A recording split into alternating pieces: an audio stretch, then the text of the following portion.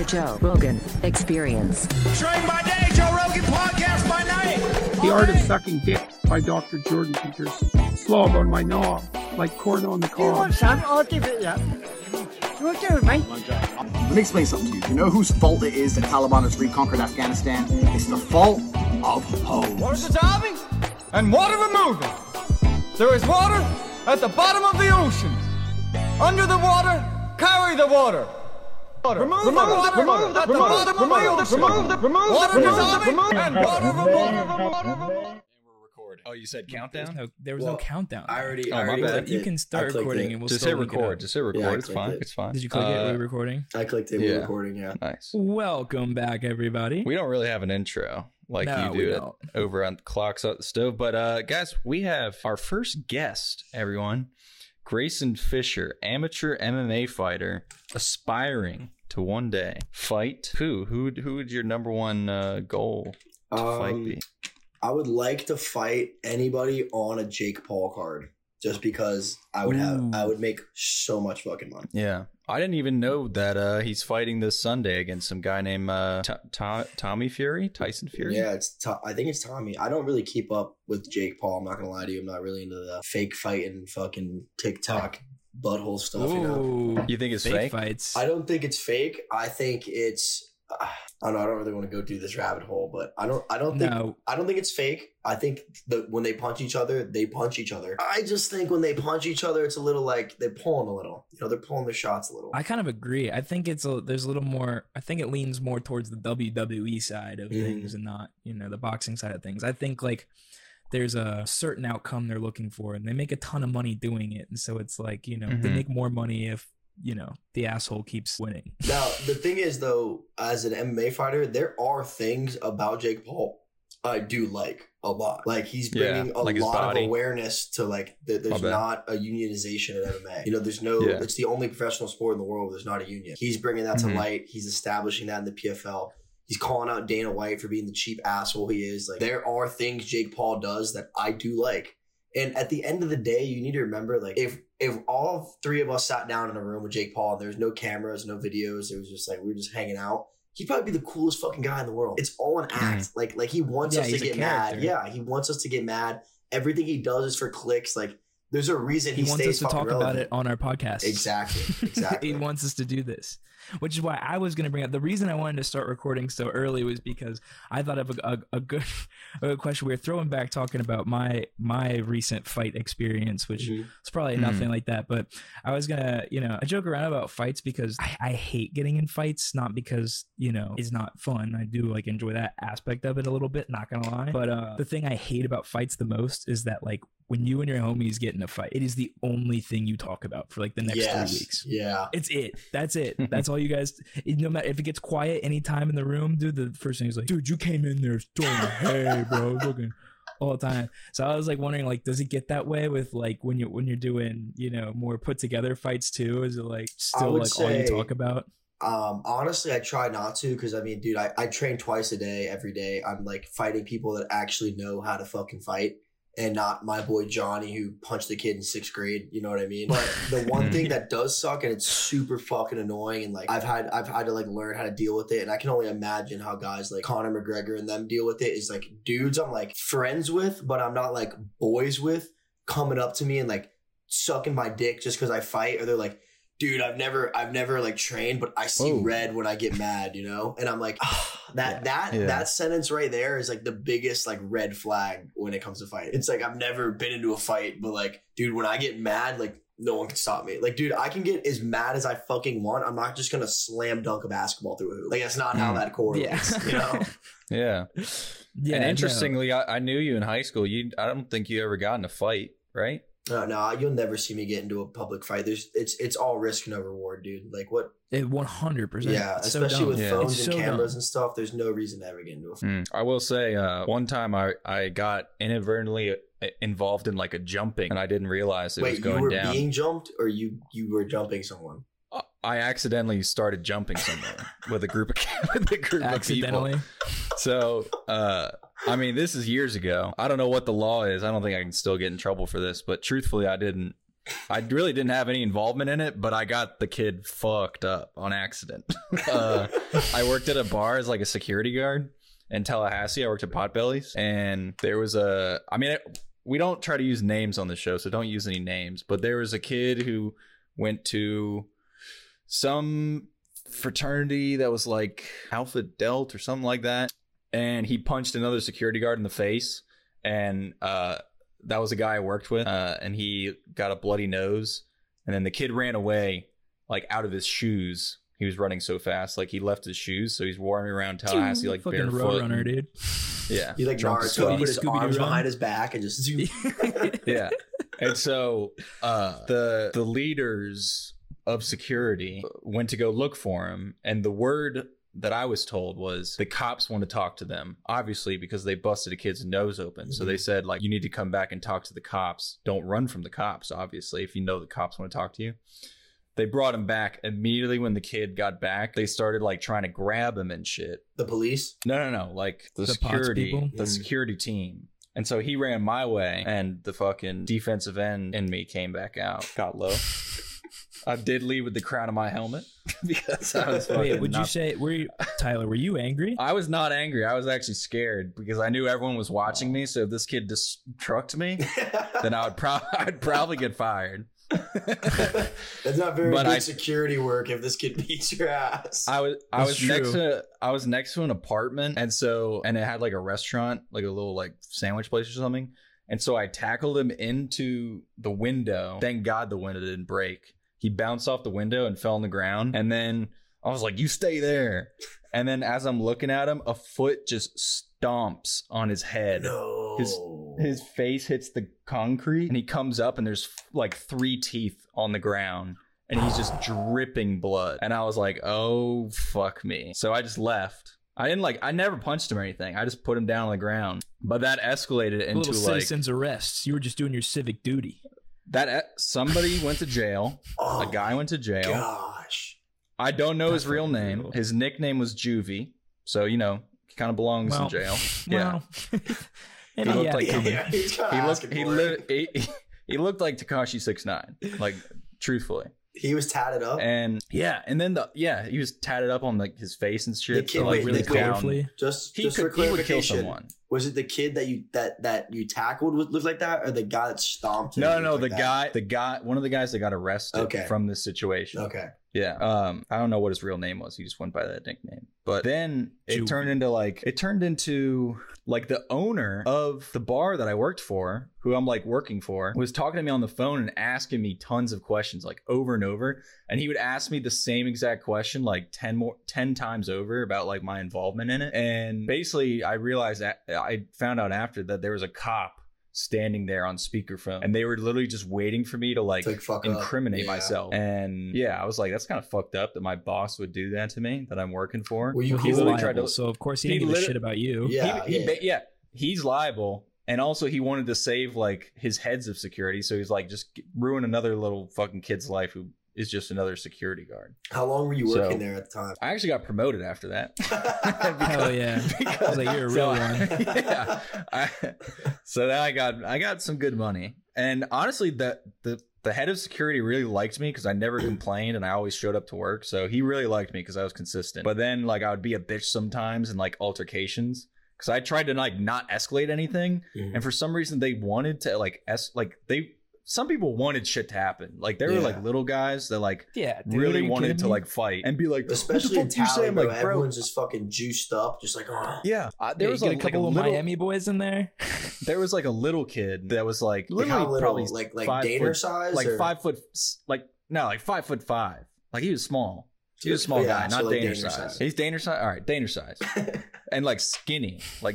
And the guys just loved him because he like wouldn't back down, and he would like throw hands. And I'm like, why would you want to escalate? Like there's 10 drunk dudes around you. Why do you want to escalate this? Mm-hmm. But like apparently you would just get cred for like handling a situation. Dude, but the way I look at that is like, what good comes out of that? Like there's camera. First of all, if you guys don't know this, when you punch a skull, your hands get fucked. Like your head is super hard. Okay. Really? So your hands. Yeah, I have a bunch of teammates that they're like professional bare knuckle boxers, and they like can't use their hands for 2 weeks because they're just so fucking like fucked. So first of all, like physical damage, what good comes out of that? And if your hands aren't conditioned, like if you're not someone that's like hitting a punching bag or like properly punching all the time, your shit's gonna break. Like that's just how it's gonna work. And then second of all, there's cameras everywhere in today's time, bro. Everywhere. Like what fucking good comes out of that? Like you can easily just walk away. You know what? This guy thinks he's tougher than me. Whatever. What good is that? Like I'd way rather a dude on the street be like, yeah, you're a pussy. And I'm like, you're okay, dude. Than me sleep this dude, feel cool for a fucking day. And then, oh yeah, I can't get hired or anything. Oh yeah, and I'm going to jail because not only did I sleep him, I'm also an amateur MMA fighter. So that's going to fuck me even more. You know, like nothing good comes out of fighting. Yeah, no, definitely. That was like from the thing that, you know, I was involved, you know, a little bit in. It was just like yours was more of a defensive thing, though. Yeah, it was definitely defensive. You know, to a degree, I didn't know, you know, the extent of what was going on, but I, you know, I needed to help my friends out. But like, dude, I fucked my hand up real bad for like weeks, dude. And then at the, you know, I work manually every day. I'm like lifting shit all the time, so it was like miserable. But then on top of that, dude, I was probably the only one there worried about like the ramifications afterward, because you never know, you know, whose parents know who or who knows who, or like how much this guy, you know, would push after this or whatever. I mean, actually, like surprisingly went really well for like any kind of, you know, entanglement I've been in. Like everyone was on board, including his own friends. So like we lucked out on that side. But no, like I was worried about that for a good day. Like it's so not worth it. It's never worth it. Dude, what bothers me the most, because like I'm an MMA fighter, but I'm not a big fan of like watching people get murked. Like I don't like that. I don't like watching like hella violence. The worst to me is like when you're in an altercation, let's say there is a reason to fight. For whatever reason, like someone, like your case, someone hits a girl, you have to fight. Once you sleep them or you drop them, it's done. There's no reason to do anymore. The worst are when people send me videos on Twitter and like a dude is out and they're still just beating his ass. I can't. It makes me want to throw up. Like I can't watch that, dude. Like that's so. Yeah. Oh my god, it's so bad. Or like when someone gets slapped. Like another thing, like in your case, you hit someone, they fall and they hit the back of their head. You don't know what the fuck can happen. You don't know what's going to happen there. Yeah, concussion. Well, and the others it could be way worse than that, dude. That's your brain stem, break bro. a neck. Yeah, that's your die. That's the softest spot in your whole body. Yeah. I have a question. So if you... Oh, sorry. I was going to say like the final frontier of where it's bad and why it's always stupid is because you never know who's got, you know, friends or like who's got carrying. a blicky on them. Yeah. Yeah. So say you do have to sort of defend yourself. What's some of the tools of the trade that are pretty much guaranteed to like work against an amateur that no one else would know? Like how would you go about it? Is it one-on-one or am I being jumped? Just like one-on-one. All right, if it's one-on-one and we're saying like it's like pretty favorable, right? Like they're my size. Like I'm not fighting fucking. They don't have fighting like knowledge. Realistically, and, like, you want to end it as quick as possible. Realistically, I'm going to guard up. I'm going to let them swing for like 15 seconds, and they're going to gas out because they don't know how the fuck to throw a punch. And then I'm just going to wrap up overhooks and take them down. Like, I'm not going to throw a single strike. Like, if I ever get into an altercation, I'm never going to throw a strike. What do you... I would step on their piggies. Yeah. Give them a little nugget. What do you particularly... what do you excel in like, fighting? Like, what's your my sort ground of... game is my money. Like, my wrestling and my jiu-jitsu. Oh, yeah. You're a wrestler. Yeah. That's my money. My boxing, because wrestling and boxing is the same thing. It's the same... level changes, it's the same head movement, it's the same in and out. So my boxing translated very well. My kicks need a lot of work, and defending kicks are hard as fuck, dude. Especially because I train at a Muay Thai gym. So like motherfuckers can throw round kicks as fast as I can throw a jab. So you don't even see them coming. I feel like it's such an unnatural motion too. Yeah, you have to like completely train your brain for that because, dude, I mean, that's a wild move to pull out in like a street fight. Dude, yeah, no, there's no one in a street fight's gonna fucking throw a kick. Yeah. I'd be like, whoa, like, dude, what the fuck, dude? Keep it up here. No, yeah, but I would do whatever I can not to throw a punch. And like, I feel like I'm expertise enough that I can handle a situation without throwing a strike. Now, the only way I'd see me going, like, see red is if someone, like, hit my sister. Then they're dead. Like, I'm going to jail. Like, it doesn't matter what happens. Like, I'm throwing elbows. I'm kneeing them in the face. Like, that's where it's going to cross the line. But I don't see that happening at all. You have one younger sister, right? Yeah, she's 2 years younger. She'll turn 21 in April. Yeah. Dang. I have an older sister. I feel like if you have an older sister, like you see someone hit them, you're like, all right, let it slide. bitch had it coming. But a younger sister, you got to do something about that. You know? Dude, yeah. The older siblings. I don't know because I don't have an older sister, but I mean, sure. Yeah, no, I'm just saying. I don't, equality personally.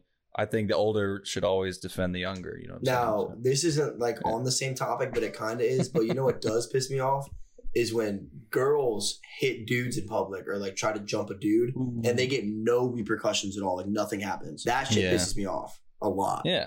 It's a lose-lose situation. You hit her, you're fucked, and if you don't hit her, you're a pussy. You know, like or you're getting. I mean, girls can still hit. Yeah, they can still. They can, dude. If they connect you on the jaw, like that's still your fucking jaw. Like, yeah, dude. Yeah.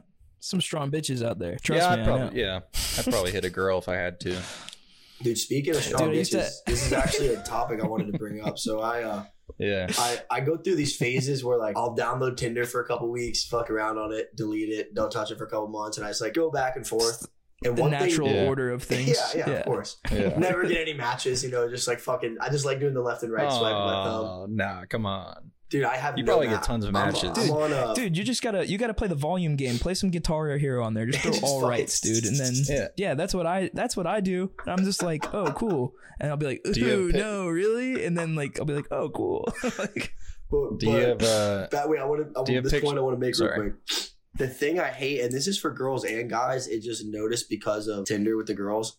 I hate when someone's entire personality is that they work out. That is like my absolute number one biggest pet peeve. Like the way I look at it, you should be working out. Like that, it should be like a necessity. So you shouldn't be bragging to me that you're working out. That's like you bragging to me that you drank 8 bottles of water today. Like, good job. You should be fucking doing that. And like when girls are like, if you don't work out, don't talk. Like that shit fucking icks me, bro. It icks me. This is actually a steaming hot take because I totally agree, dude. You might as well have your if you post all gym pics like on your Tinder or like on your dating profile, you might as well just put in there like first date cheese pizza and then watch The Office and eat vanilla ice cream. Like you might be the most boring person on there. Facts. Like we're adults now. Like I completely agree. We're all working out.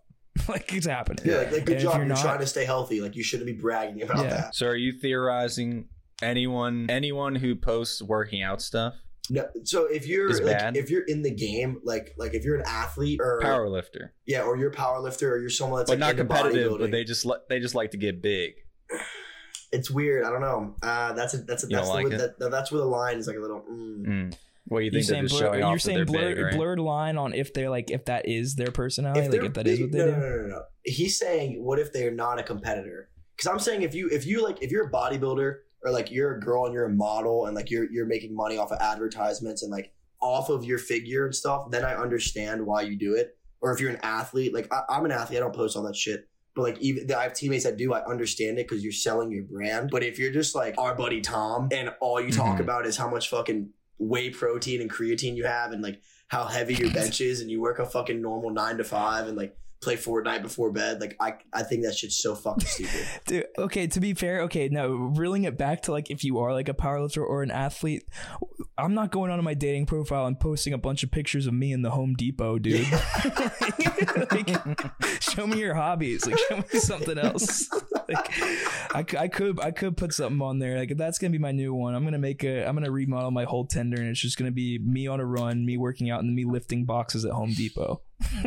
It's fucking awesome. Send up a demo. That's interesting though, because I've recently actually gotten to like my algorithm on YouTube has changed to like fitness YouTubers. What do you think about that? I think they're not like I think if you are using it to make money and it is paying your bills and you're building your personal brand, I think it's all right. Now, do I think it can be annoying and like over the top? Absolutely. But if you're making a living off of it, who the fuck am I to talk about that? You know, I'm talking about more of like the casual Joe Schmoes. You know, like I can name 50 kids off the top of my head that I'm friends with that they don't do shit in their life but work out, and they're not even like competing or anything. They're just like there's this one, I'm not gonna name him. There's one kid I went to FAU with, really nice kid, dude. Like every time I see him, super cool to see him. Known him for all 4 years I was in college. And I think every single conversation I've ever had with him has been about working out. And like his whole Instagram is just him working out. And he's just like, that's the worst. Yeah, they're like, you don't understand my struggle. I'm like, dude, you what do you mean? You have a college degree. Like, how hard is your fucking struggle? Yeah.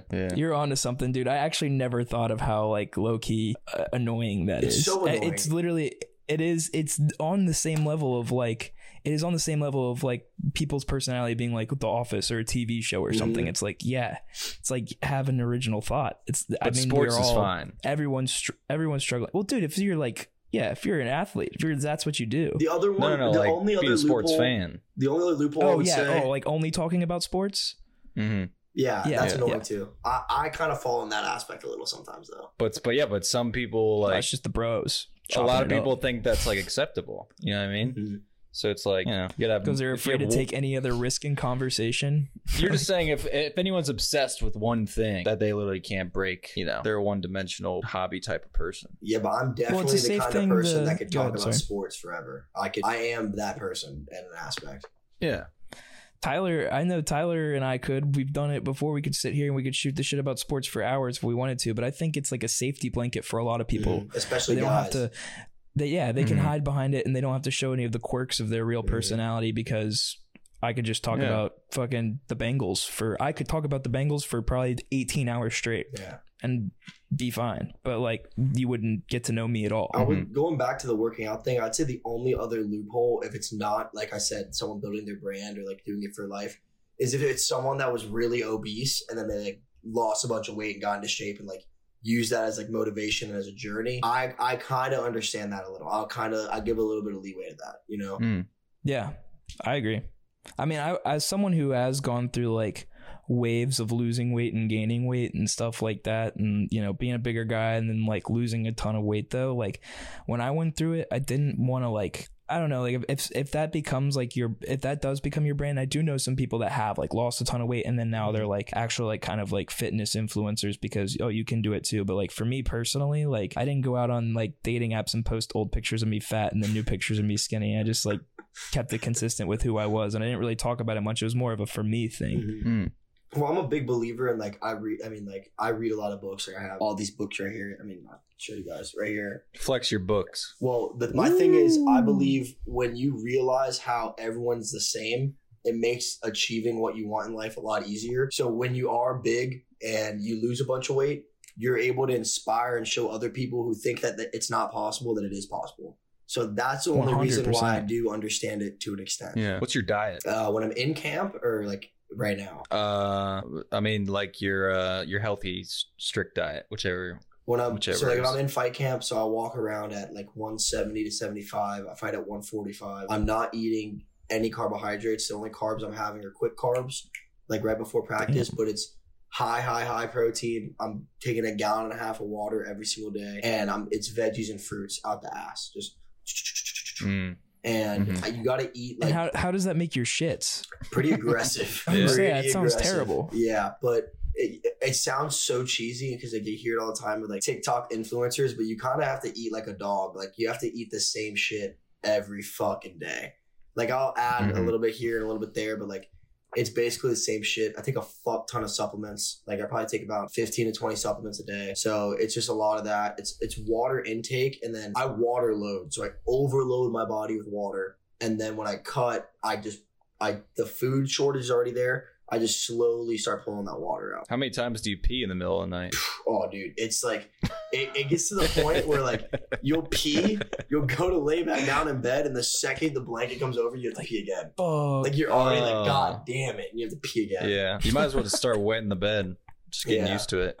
You know, I've never been a wed better. Like even when I black out drunk, I've never peed the bed. I know friends that every time they black out, they pee themselves, but I've never been like that. I don't think I ever have either. I've never peed the bed. I've shit myself. I have also shit myself. I think everyone. I think it's like a coming of age. It's like a rite of passage. Once you're an adult, you have to shit yourself at least once. No, I mean when I blacked out. Yeah. Wait, what? I want to hear this. Like I got really drunk and I just like woke up and there was poop all over me, and I knew I had to get better. You definitely also peed because every poo is a pee. No, I didn't pee. Is a poo. I didn't pee. No, I myth busted it. You must have been that dehydrated. Probably. I don't know how. Rock, dude. I've definitely peed the bed and on my girlfriend in bed. Poo.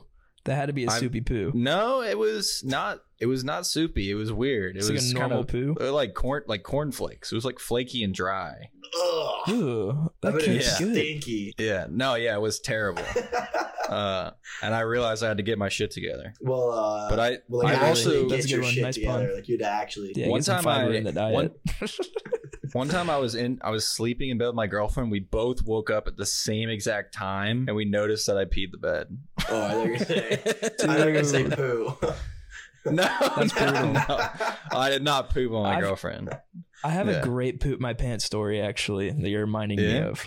Yeah, go ahead. When I was in like 5th or 6th grade, Mhm. we went on a this is brutal, dude. We went on a field trip to NASA. Nice. Have you ever been to NASA? Yeah, Cape my Canaveral. I didn't go. But. my Theo Juni used to be a engineer he used to be a technical engineer that would like model the planes on like the computer, and then they'd give it to the people that like made that shit. So he's taking Damn. some That's fucking tours when I was sick. younger. Yeah, he was a fucking badass dude. So when you did the tour there, did you ever do like the shuttle simulator? Yeah, the flight yeah. simulator. Yeah, you shit So- your pants on the shuttle simulator. Oh yeah, dude. So I was having a rough day already, dude. I don't know. I probably had like fucking enchiladas for dinner the night before. I don't know, dude. I was a fat little kid Yeah. too, so I always was eating the wrong shit and like never knew it was bad. I just didn't listen to my body. I was just like a big kid, and I'm sitting next to my 5th grade teacher, and on the simulator, and like it tilts back, and like I just go to let out a little fart. I was like, "It's be fine. It's gonna be okay." Like whatever. It wasn't. It was a Hershey squirt, dude. Like right down, and then like right then it was like take off, dude. It was like a countdown to me shitting myself, and then right when it took off and the whole thing starts shaking, so it's just rubbing me in my own shit. And then I didn't. And then right after that, we had to get on a bus to go over to the Saturn V like Moon Cafe. So like that's like a 30-minute bus ride over to like where they actually launch shuttles. And so I was like Oh, you sitting didn't in tell my anyone? own shit. No, Did dude, you, I like, just smelled hold like it at shit. And I least? was sitting in my own shit. Were you wearing boxers No, I or was just briefs? boxer briefs, I think. Might have been briefs. There's I no don't way know, it I was in 5th grade. boxers that could have held that shit in No, there. no, dude. It was hanging on by a thread. It was so, and like I just like I went to the bathroom. I think I went commando the rest of the day. Yeah, I you like had to throw wiped in my the ass underwear. with my Yeah. underwear, and I was like, this is bad. And like I just like sat in a puddle of shit for a good 45 minutes. Like Oh. really, like I smelt too. Like I knew it, dude. No one ever said anything. I never got bullied for that. I think it was because there was Damn. enough material on my material. But Dude, Tyler and I have a mutual friend. I won't say his name, but he has a peeing problem when he blacks out, and he didn't know that until we called him peeing blacks out. Oh, yeah. When he's up, not when he's asleep. No. He's asleep. He wakes. He Oh, like my bad. sleepwalks and pees. oh, I He did that one sleepwalks time. and pees. Yeah, dude. So the It's better first than time, pissing yourself. So I've caught this friend doing it about 4 or 5 times, but up Yeah. until I caught him, he didn't know it happened. So who knows Damn. where he's peed or like what has happened? But the first time, it was like the summer going into college. So like we threw a big party at his house. It was like a last hurrah. We're like, you know what? Fuck it. Like his parents just bought another house, so this house was being sold anyway. So it was like our send off to college. You know, we have a big party. You know, we all black out. Everyone leaves, and it's just me, our mutual friend, and another one of our mutual friends. And the one who had the party, like the main kid, he falls asleep. And me and our other friend, we're just like smoking or watching TV. I don't know. It was like 3 a.m. It was so long ago. And in the middle of us like hanging out, the friend that fell asleep just wakes up. He's not, I thought he woke up. Wakes up, turns around. He's sleeping on the couch. Turns around, drops his pants to his ankles, and just starts peeing all over the couch. Dude, In wait, so he his doesn't even go to the own- bathroom. I thought this guy was like a fucking robot. Like he takes a 3D scan of his surroundings and he gets himself to safety. No, he just pees. He stood up. It wasn't like he whipped his dick out like you know, you just unzip your pant. No, he like dropped them drawers in front of me and our other friend, and we're like Down to we're the like- ankles? Yes, down to the ankles, and just starts peeing Bro. all over his own couch in his living room. And we're like, yo, dude, stop! What are you doing? That's on the toilet. And we're like, I'm kicking him, and then we start throwing pillows at him, and I'm like, I'm not touching him. Like, there's no way I'm touching him. He's fucking naked and he's peeing. And he's just like, just pissing all over his own couch. Finishes, pulls his pants back up, and then goes back to sleep on the couch. And then the next Damn. morning has no idea it happened. Right in his own pee? Right in his own pee. Oh no. Next morning has no idea, doesn't believe us, and then we make him smell the couch, and he's like, holy fucking shit. And then since That's then, so bad. I caught him like 4 more times doing this. So who That was knows probably what he's done when no one else is there? Like, who knows what he's peed on? And That's hasn't even known? wild. Yeah. That was also probably a crazy moment right before he started peeing. He just shows you his flaccid penis and just stands there, and you're like, "What are you doing?" You're like, wait, what is going on? I didn't even think of that. You and your boy are just sitting there, and your other friend just gets up from his little slumber and just gets naked. I'd be like, dude, what the fuck are you doing? I'd be like, right now? Dude, the party This already is it ended, now? bro. Right now? I've been waiting for this. It was one of the weirdest things I've ever experienced in my fucking life. That's funny. That's fucking hilarious and terrifying. Now you mention it, I actually remember my dad telling me I slept walk one time, went down to the living room and pulled my dick out and almost peed in front of him. But I was like 7, so it wasn't that weird. Yeah, you weren't 18, But, so. Yeah. My dad was like, finally. Well, dude, the next morning he was like mad at us, me and the other friend. He's like, "Why didn't you like tackle me?" I was like, "Bro, because you were naked. I was gonna fucking was tackle you." Like, what? Yeah. Damn, Brady, you also reminded me, you said like how when you were a kid, you were just eating whatever. That reminded me like before, it's crazy how much we didn't know about like dieting and like what food is good. Because like before flag football games that you would go to in like elementary school, my dad would give me 2 McDonald's chicken biscuits, a chocolate milk, and a hash brown. Obviously, I never made a single play. I've sucked. And it was probably because he fucking gave me the heaviest food ever. Yeah.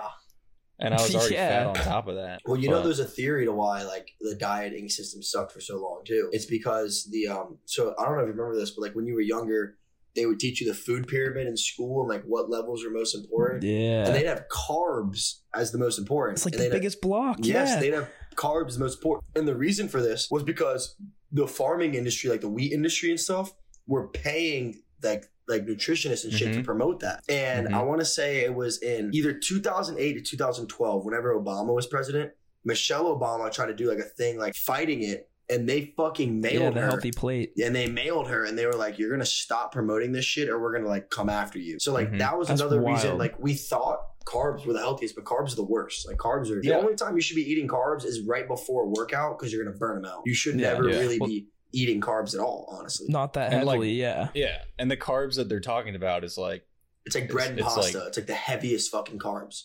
yeah, they're not talking about like sweet potatoes and shit. No, you know? potatoes actually, are great for you. Those are more of a they're more of a polysaccharide, or I think that's just one. So like they're like a mixture of a carb. Yeah. Funny one off from what you were saying about like Michelle Obama. Isn't it kind of really funny that wasn't Melania Trump's whole thing like to stop cyberbullying, and then her husband, the president of the United States, might have been the best cyberbully of all time. Yeah. I don't Wait, was it? Are you Was talking it about, stop you're cyber- talking I thought about it was- Obama or Trump? Trump's wife's whole thing, like every first lady picks some crusade they go on, and Melania's was like to stop cyberbullying. Oh shit! But she's married to Trump, probably the greatest cyberbully of all time. Go cyberbullying. That's funny. Yeah, I remember my elementary school had like Papa John's like regularly like served up, and that was our meal for the day. It was like a milk and a Papa John's. And then Michelle Obama came through and we started having like meatloaf and stuff. That just sucked. But I'm a big fan of meatloaf personally. What a curveball to throw little kids. Well, dude, I mean, if it's good, if it's elementary school cafeteria public school meatloaf, it's terrible. if you look at it though, like it just goes. I mean, I can dive down a rabbit hole when it comes to food for hours, but if you look at it in America, it just goes with part of our thing of like bigger, better. Bigger is better. You know, like you can buy a burger at McDonald's for 99 cents, but a salad's $5. And then you go and then you look at all of our people. I mean, 1/3 of the United States population is obese. That's fucking terrible. That's terrible. Dude, and then you right go here. to I'm Europe. 1/3.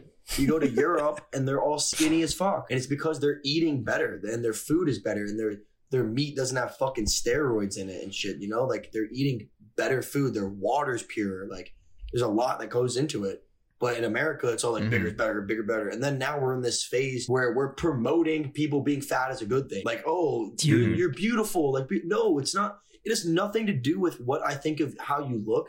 It has to do with your health. It is not. I'm not calling you ugly. I'm saying that you being obese is scientifically terrible for your body. Like you are killing yourself. It has nothing It's to like do the with number one killer, dude, Yes. is being fat. It makes everything else more dangerous. Yes, 100%. Everything else. And we can talk about cigarettes. We can talk about tobacco. We can talk about drunk driving. We can talk about all this. It is nowhere near the amount of deaths caused by obesity or deaths that are happened because of obesity led to it faster or something. You know what I mean? But that never gets talked about.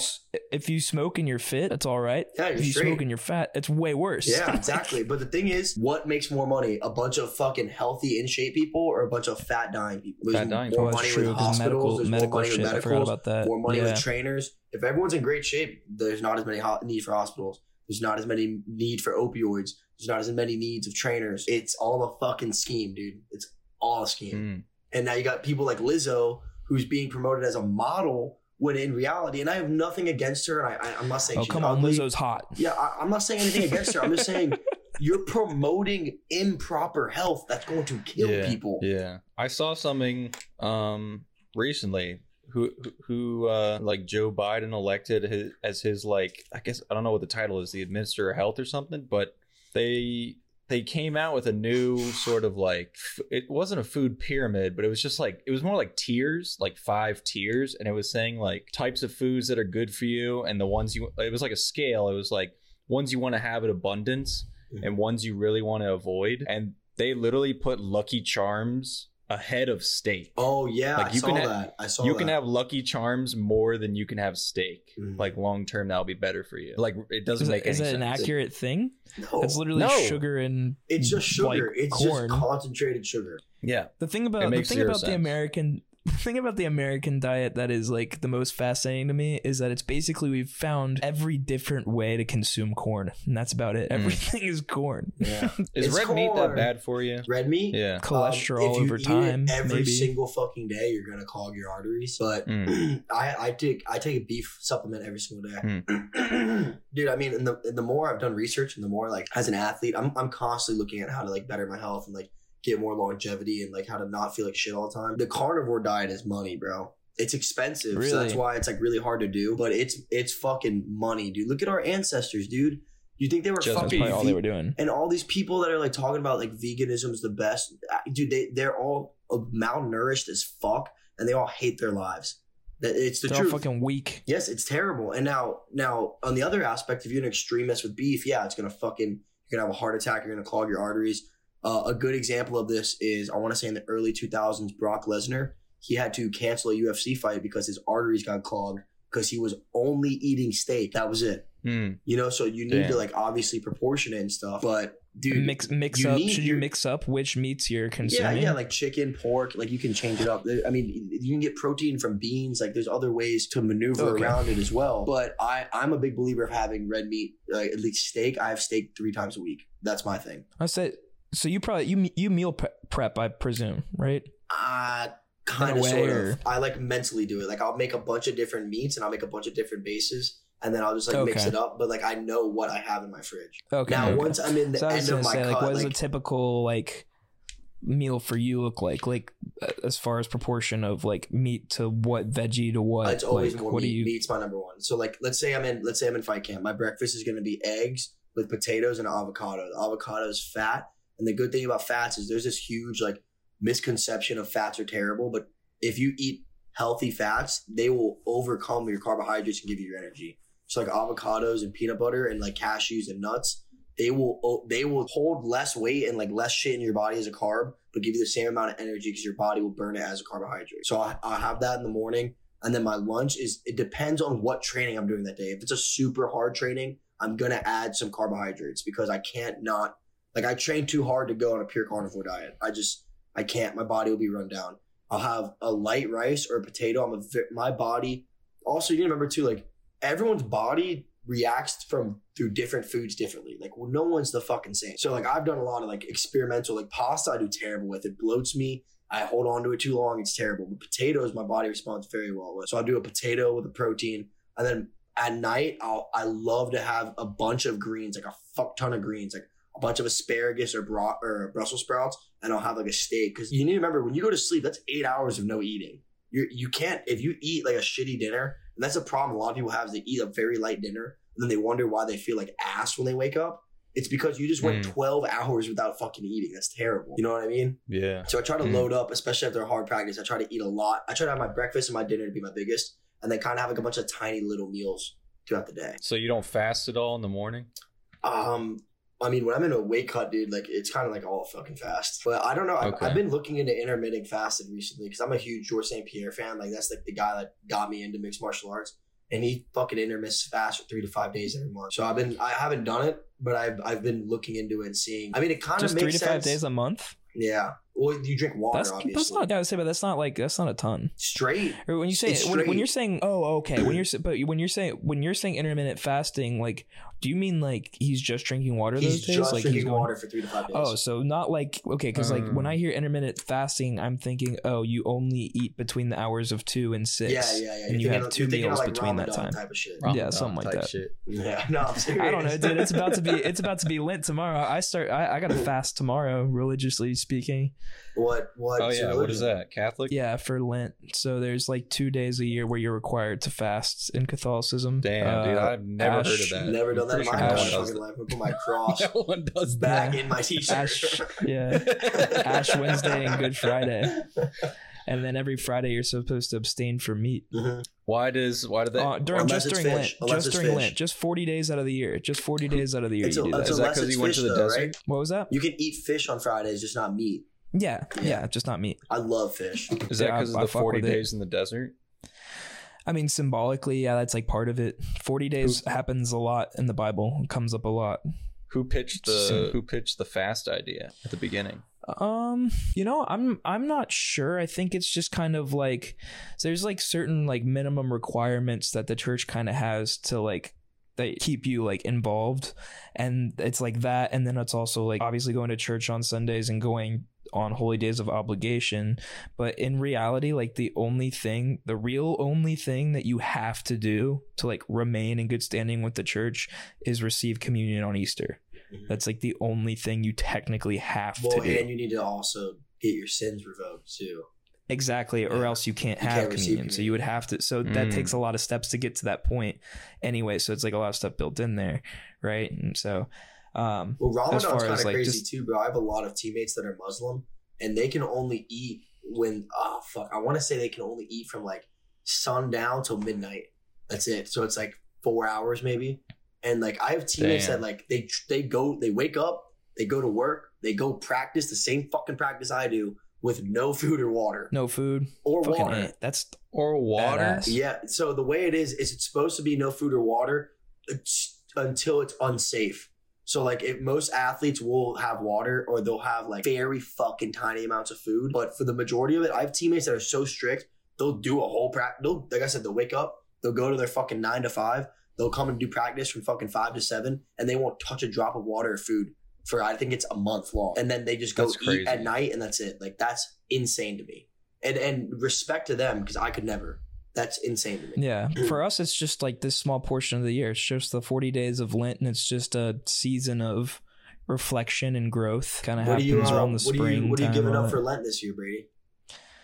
I don't always give something up necessarily. Like sometimes I'll like practice something or whatever. What? You're not like it's not like required that you. It's not required that you like give something up. Sometimes it's like I'm gonna. It's kind of required.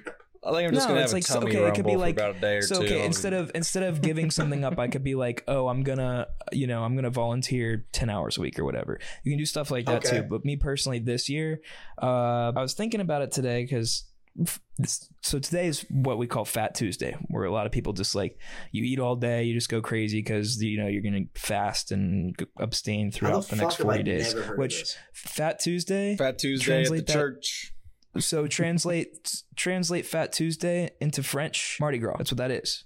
Oh, so yeah. So that's why you party for a week. Mardi Gras, people they all wear their masks and stuff. They come from the French Catholics. They all did that. So like they go party hard. The mask is like hide who you are while you're like doing the demonic because they would go to these like extravagant parties where they were all binge drinking and having sex in the open, wild, crazy shit. So that you couldn't see what it was. So when you go to church on Ash Wednesday, you didn't know it's a loophole who you're fucking partying with. Yeah, exactly. It was a loophole.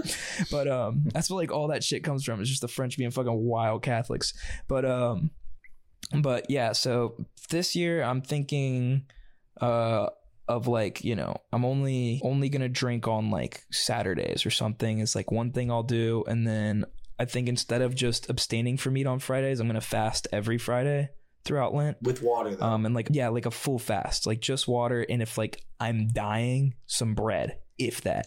Dude, you know, like, I think you'll be fine. One day of just water. I don't need it. That's what I'm saying. I can definitely do it. I have done it. So like that's kind of, you know, that's what I'm gonna do tomorrow. That's what I'm gonna do. And then like every Friday throughout is the plan.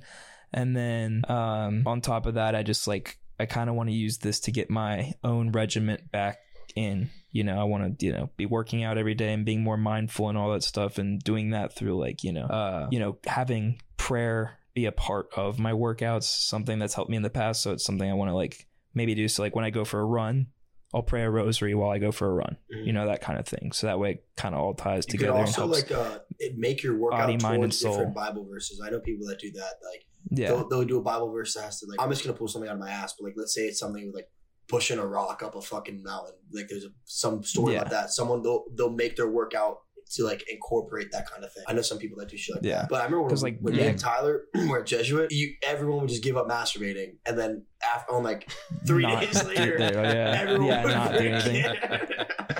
Yeah, everyone came in like, this is the year, bro. I'm gonna do it.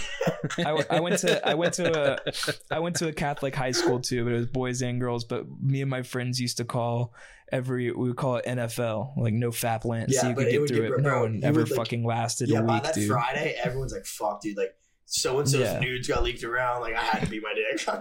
Yeah, it was like that every fucking year. I swear. But I had to milk it, man. So it's kind of like, it's like in a way like a New Year's resolution to yourself, like kind of, but like with God powering it in a way. So that's a really good way to look at it, because technically, it's not it is kind of technically like the beginning of the what we call like the liturgical calendar. So it is like the beginning of I think it's the beginning. Yeah, because I think Advent might be the beginning. Yeah, Advent is. So that's like Christmas and then this.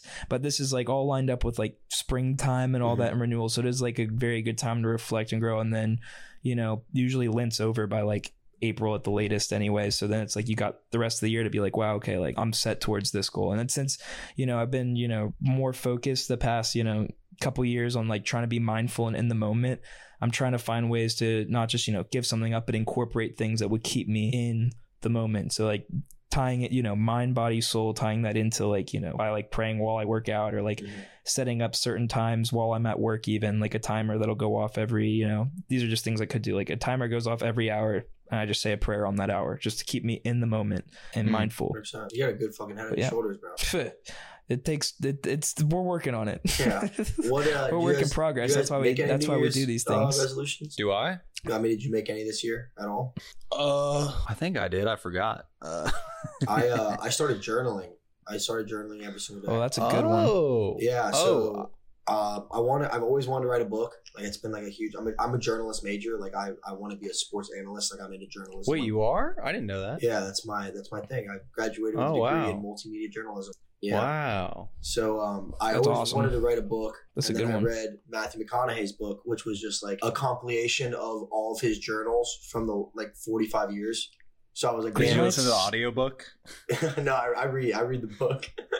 I listen to the audiobook, bro. He reads it like it's a rap song sometimes. It's pretty funny. It's funny. But great book, by the way, especially if you're in your 20s and like you're in a weird state of you don't know what the fuck's going on. It really helps you like come to terms and realize like everyone is in the same fucking boat. Dude, we talk about that all the time. Yeah. But I started journaling, and the way I do it is I'm trying to start from the earliest memory I have, and then just trying to like go through everything, good, bad, ugly, anything I can remember throughout my life. And then obviously there's times where like I'll have a day where I just wrote about what happened that day because something significant happened or something I don't want to forget. Like it's my journal, so I can do whatever the fuck I want with it. But I try to do it every single day. And I started with the earliest memory I had, and I started with like kind of telling a story, and then I'll stop. I'll add a story, and then I don't want to forget, and then I'll just go back to like the main story of it. And I started doing that, and like it made me understand why people go to therapy. Because it's so therapeutic just to get it out. I'll say that is therapy. Just to get it out. Therapeutic. I had my first ever relationship a year ago. This time we broke up. First ever girlfriend I ever had in my entire fucking life. So I spent like the past 2 months writing about it all. And it fucking was like, it was like, it just, I don't even like remember it anymore. It's like it came out of here and it's like glued to the paper. Like and it made me understand like why people go to therapy. And it's not because they want advice. It's just because they want to get it out. And by me like getting it out on the paper, I'm like, holy shit, like it's very fucking therapeutic and it's fun, dude. Like there's stories I forgot. Like another big thing for me too was like me and Tyler have a friend Matt, and I hung out with him probably 2 months ago, and he was telling me all these stories from high school that I was in and I couldn't fucking remember them. Like I had no recollection of the stories. I'm like, dude, I don't remember any of this happening because, dude, you were there. You did this. Like I was like, I don't remember this. Well, you've probably been hit in the head a couple times. Yeah, but still, I just think it's like, I think it's also a part of like not like not that I try to ignore it. It's just like there's just so much shit in life that sometimes it's like, what's a bigger priority to remember, and you push it out.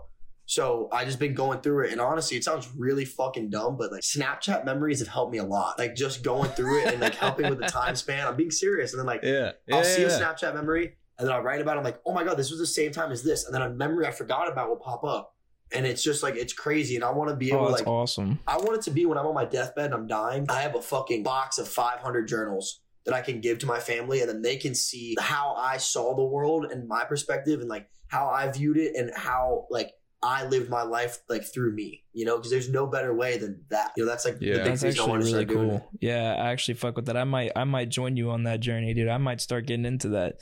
That's really It's hard smart. at first. It's really hard, especially when you start writing about things you don't want to write about. Like I said, when I wrote about my ex, it was really difficult at first because I fucking hate her a lot. But once I got it out, it was like I said, it was like it came out of my brain. It's not even in my brain anymore. It's just glued to that paper, you know. And it's cool. Mm-hmm. It's really cool. Some things are a little weird though. Like I'll be writing about a story or have a memory about someone, and I want to hit them up, be like, you remember this? But like it's just weird because like it's just there's no reason to bring that up, you know. Yeah, but dude, people love that though. When you like remember something, you bring that shit up, and that always gets people going. And funny enough that you're saying this, I was literally just up at when I was at the cafe earlier, Tyler. I was going through my Snapchat memories with one of my friends up there. We were just going through because like they were asking me about like what FSU was like, and I was like, well, I could tell you, or I could show you. And so I was showing a bunch of videos of us partying and having good times and all that stuff. So I was like, and it was like awesome. I loved every second of doing that, and like watching somebody else enjoy my like memories was really cool too. But that being said, dude, this actually would be a fun little topic, dude. What is the first thing you guys can remember? Like, what's your first memory? I can tell you. This is probably Tyler, do you know yours? I do, because this is like my favorite question to ask like my family members when I'm like at that's so smart. When I'm at like a wedding or something and I'm just making small talk and I just bring up something interesting. But mine's actually pretty dark, and I've thought about it for a long time. Fucking mine's pretty dark and strange. I can't tell you like which one came first at what age. But I have three specifically. There was my great grandmother died, and I'm looking at her body like face to face in the casket, open casket, and she's like waxed up. How old do you think you were? Like 5 or younger? Maybe 4 or 5. I think all of these I'm either 4 or 5. I don't know which came first. Was it before you started going to school? That I can't tell you. I might have been in preschool. Okay. Probably wasn't in kindergarten, because I have more memories about kindergarten in that time, because that time was also kind of strange. But I'm like looking at my grandmother, and like I touch her face, and it's like really freaking me out. You touched her while she was in the casket? Yeah, because she looks like they put a gloss on her so they don't decay, so she looks like wax. Yeah.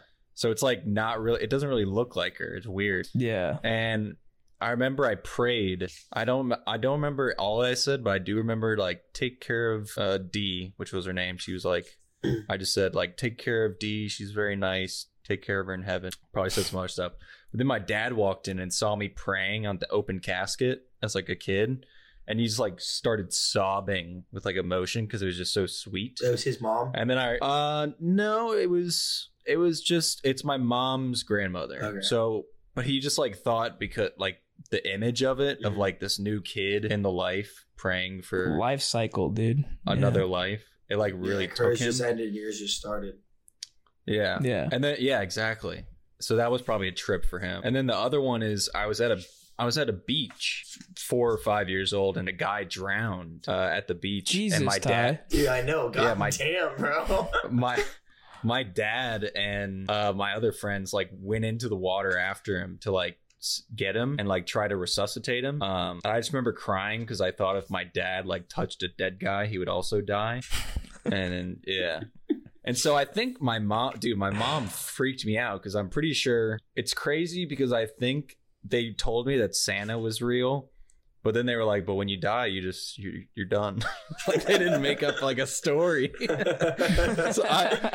I remember sitting in her bed and just being like, holy fuck, I'm just going to be gone? What the hell do you mean? Existential crisis at like 4 years old. That's just it. Yeah. So that shit probably fucked me up a little bit.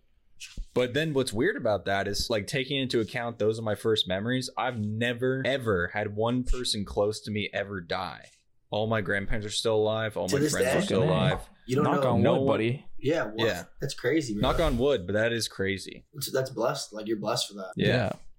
But it's crazy that those were my first memories ever. And then right now, like everyone's still like doing good in my life. So it's weird. My first, so I have 3 I wrote down here as my first memories I can remember was my abuela. So I'm half Hispanic. My mom's side's all Cuban.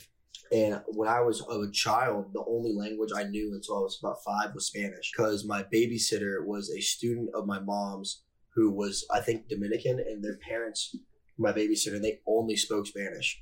So I only knew Spanish until I was like 5 years old. And then they ended up moving away. So my abuela, like my mom's grandma, but I called her abuela, she was straight from Cuba. So her mindset was no Spanish, English, we're American. So she would not teach me any Spanish. So I lost all my Spanish. That was one of them. The other one I had is when I started mixed martial arts. I was 4 years old. You know, I did my first ever jiu-jitsu class when I was 4. And then the other one was my godmother passed away when I was in 1st or 2nd grade with breast cancer. And she was supposed to be like infertile. And when she had breast cancer, they found out she was pregnant, and she actually stopped taking her meds so her child would be born, and she like let her life die instead of a kid. So those are the first 3 memories I have that I could think of off the dome. Dang. See, mine's a lot more silly. but when I used to like think about it all the time because I was like, is this my first memory? And the more I thought about it, the more started to uncover from like really young, like weirdly young, where like I pull up details and I was able to pull up details of it like with my parents, like, was this a thing that ever happened? And they're like, yeah. And I was like, how do I know that? Like, how do I remember that? But like, so my first one I can remember after thinking about the other one, which I'll get to, and I'll preface that one by saying this is the one I used to think was the first, but the first thing I actually can remember was I was probably 2, maybe 3 years old. I think I was 2, like young. Like, I don't even know how I know this. Like, but I remember when we were moving out of our house in Kentucky, they like sat us up in the moving truck. Like we sat in the moving truck for a minute or whatever for like a picture or whatever. But I remember looking up at like, you know how like there's cables that connect like the trailer of a truck to like on like a big semi truck, like a big moving truck, the cables that connected to the actual like car. I just remember looking at those, and I remember like the colors of the wires being like green and blue. And then I have a dream that I remember from that same time in my life, which is really weird because then I can remember details of like vague details of like our basement in Kentucky. And then I have like very vivid memories of what our backyard looked like because I had this dream one time that me and my dad were down by the creek, and it was like Noah's Ark, and like 2 animals of every kind were like crossing over the creek. So like I can remember that, and I don't like I could bring those up and talk to that with my parents like later in life, and like we never talk about like our old house in Kentucky or whatever. Like most of our family wasn't even born yet, so like I didn't even know that there was a creek there or any of that stuff. So like I just thought maybe it was like weird stuff, but like no, they're like no, that actually matches up with like what we had going on. So that was crazy. But what that came from is I would think about this all the time. This is what I used to think was my first memory, and this was when I was about 3 years old. I remember it like this whole day so vividly. I was at my grandma's house with my parents. I don't think Emma might have been born, so it was just me, Jake, and Emma. And I remember walking through my grandma's like French double doors into her living room. Elmo was on TV. I looked over the couch and I see my brother, and he threw a sippy cup and it hit me right above my eye and busted my eye open. I remember every aspect of that. I remember like freaking out. I remember my dad like scooping me up, taking me to the hospital. I remember getting my eye glued back together. Like they put glue on a Band-Aid. It was who was it? It was who's the What's up, Doc? Who's that? That's Bugs Bunny. Bugs Bunny Band-Aid. I remember playing Snake on my dad's old Nokia phone while like they were signing us out of the hospital, and like being probably terrible at it, but I just remember playing Snake on an old like Nokia 9000, and then like going to McDonald's, and like that was it for like the next 3 years. And then just picks right back up in like preschool and being in Memphis in like a snow day or something. You know what's something that's I've started to learn that's really cool about the journaling too, is like you realize like the perspective on things, like how little things are versus when you thought they were big. And like one of my personal trainers, his name is Nick Sky. You can look him up, Nick Schuyler. I don't know if you guys remember this story, but in 2011, a boat capsized off of Clearwater Beach and 3 NFL players died, and he was the only one to survive. And he lasted out there by himself for 50 hours with 14-foot waves hitting him 100 miles off land. He lost 52 pounds. Like he went through the craziest Holy shit. Like, he went through hell, like literal living hell. And he always tells me, because, you know, like we're in that age right now where like we're freaking the fuck out. You know, like we're like, holy shit. Like as soon as I graduated college, I was like, oh my God, I'm fucked. Like, you know, like what the fuck do I do? Everyone our age is freaking the fuck out, yeah. And he would always tell me, think about where you were 5 years ago. And I was like, well, I was a fucking sophomore in high school. He goes, what was your biggest stress? He said, what was your biggest stress 5 years ago? I was like, I don't know, maybe like going to homecoming or like asking a hot girl. He goes, then think about in 5 years from now, how little your stress will be that you're going through. And I'm like, fuck. You know, and as I started journaling, I started like writing these stories and doing these things, and like all this shit that like meant a lot to me at the time, or like shit that stressed me out, or like shit I thought was the end of the world, it means fucking nothing. It means nothing. And now that I understand that, I'm able to like, I don't know if I'd say like take risks, or like I'm a lot more comfortable with situations now, knowing how like, you know, when you're 15 years old, like I'll give a great example. When I was 15 years old, I told this girl, Tyler probably remembers this, I told this girl I loved her and shit, and some fucking kid at our school screenshotted the text and posted it on Twitter, and like it went viral. And fucking at the time I was like, I'm gonna kill myself. I was like, well, there goes like everything ever. And now like I could give two shits about so that funny. now. You know what I mean? Like I could give a fuck about that now. And like it's just things like that where like now when something happens, I don't hold on to it as much. I don't freak out as much. And you know, like, yeah, I'm not gonna sit here and act like I don't stress out. There's something I stress about every fucking day. But I'm financially good. I have both my parents. They're alive. They love me. I have a great family, and I'm not raising a kid. And I know a lot of fucking kids our age that are. So no matter how shitty of a situation I'm in right now, it could be so much worse. You know, and that's one thing journaling started showing me too, is like the perspective and like how severe a situation really is versus what you think it is at the time. Yeah, some wise words that you're kind of reminding me of, and this is kind of why I've been focusing a lot on the moment, because me and my dad talk a lot. We get really deep on things, but my dad used to tell me all the time, especially like in college and in high school, like when I would get worried or anxious about things or anything like that, or you know, feel it, he would tell me, you know, it'd be like worry, doubt, fear, confusion are all just a misuse of your imagination. It's all a lot of it is just a misuse of your imagination. Socrates said it. We suffer more in our imagination than in reality. That's very true. That's where all the other stuff comes from. And if you ever catch yourself now like getting anxious or worried or whatever, yeah, you can think about what it's gonna be like in 5 years, because then you're gonna realize like this is just a misuse of my imagination. Things could just as well go great, or this might not even matter, and it probably won't. Most likely you won't even remember it in a couple months, you know? Yeah. For most things. We had there's this kid named Bentley Sanders that I grew up playing football with, and he was an extremely highly recruited football player. He went on to play at Nevada. He led the entire country in interceptions last year, and he came onto our podcast, and he was talking about it, and he said his mom always told him, keep your head where your feet are. You know, you're thinking about next week, you're thinking about tomorrow, keep your head where your feet are. Where are your feet right now? My feet are sitting in this podcast room. I'm in a podcast with you guys.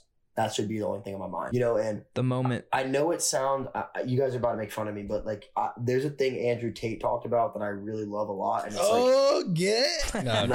like, I do this a lot. I think about this all the time. Like when I have a situation that's giving me anxiety, I do a 3-step rule. I go, is it an emergency? No. Is it a right now problem? Is it something that's going to affect me right now that I need to fix right now? No. Is it a today problem?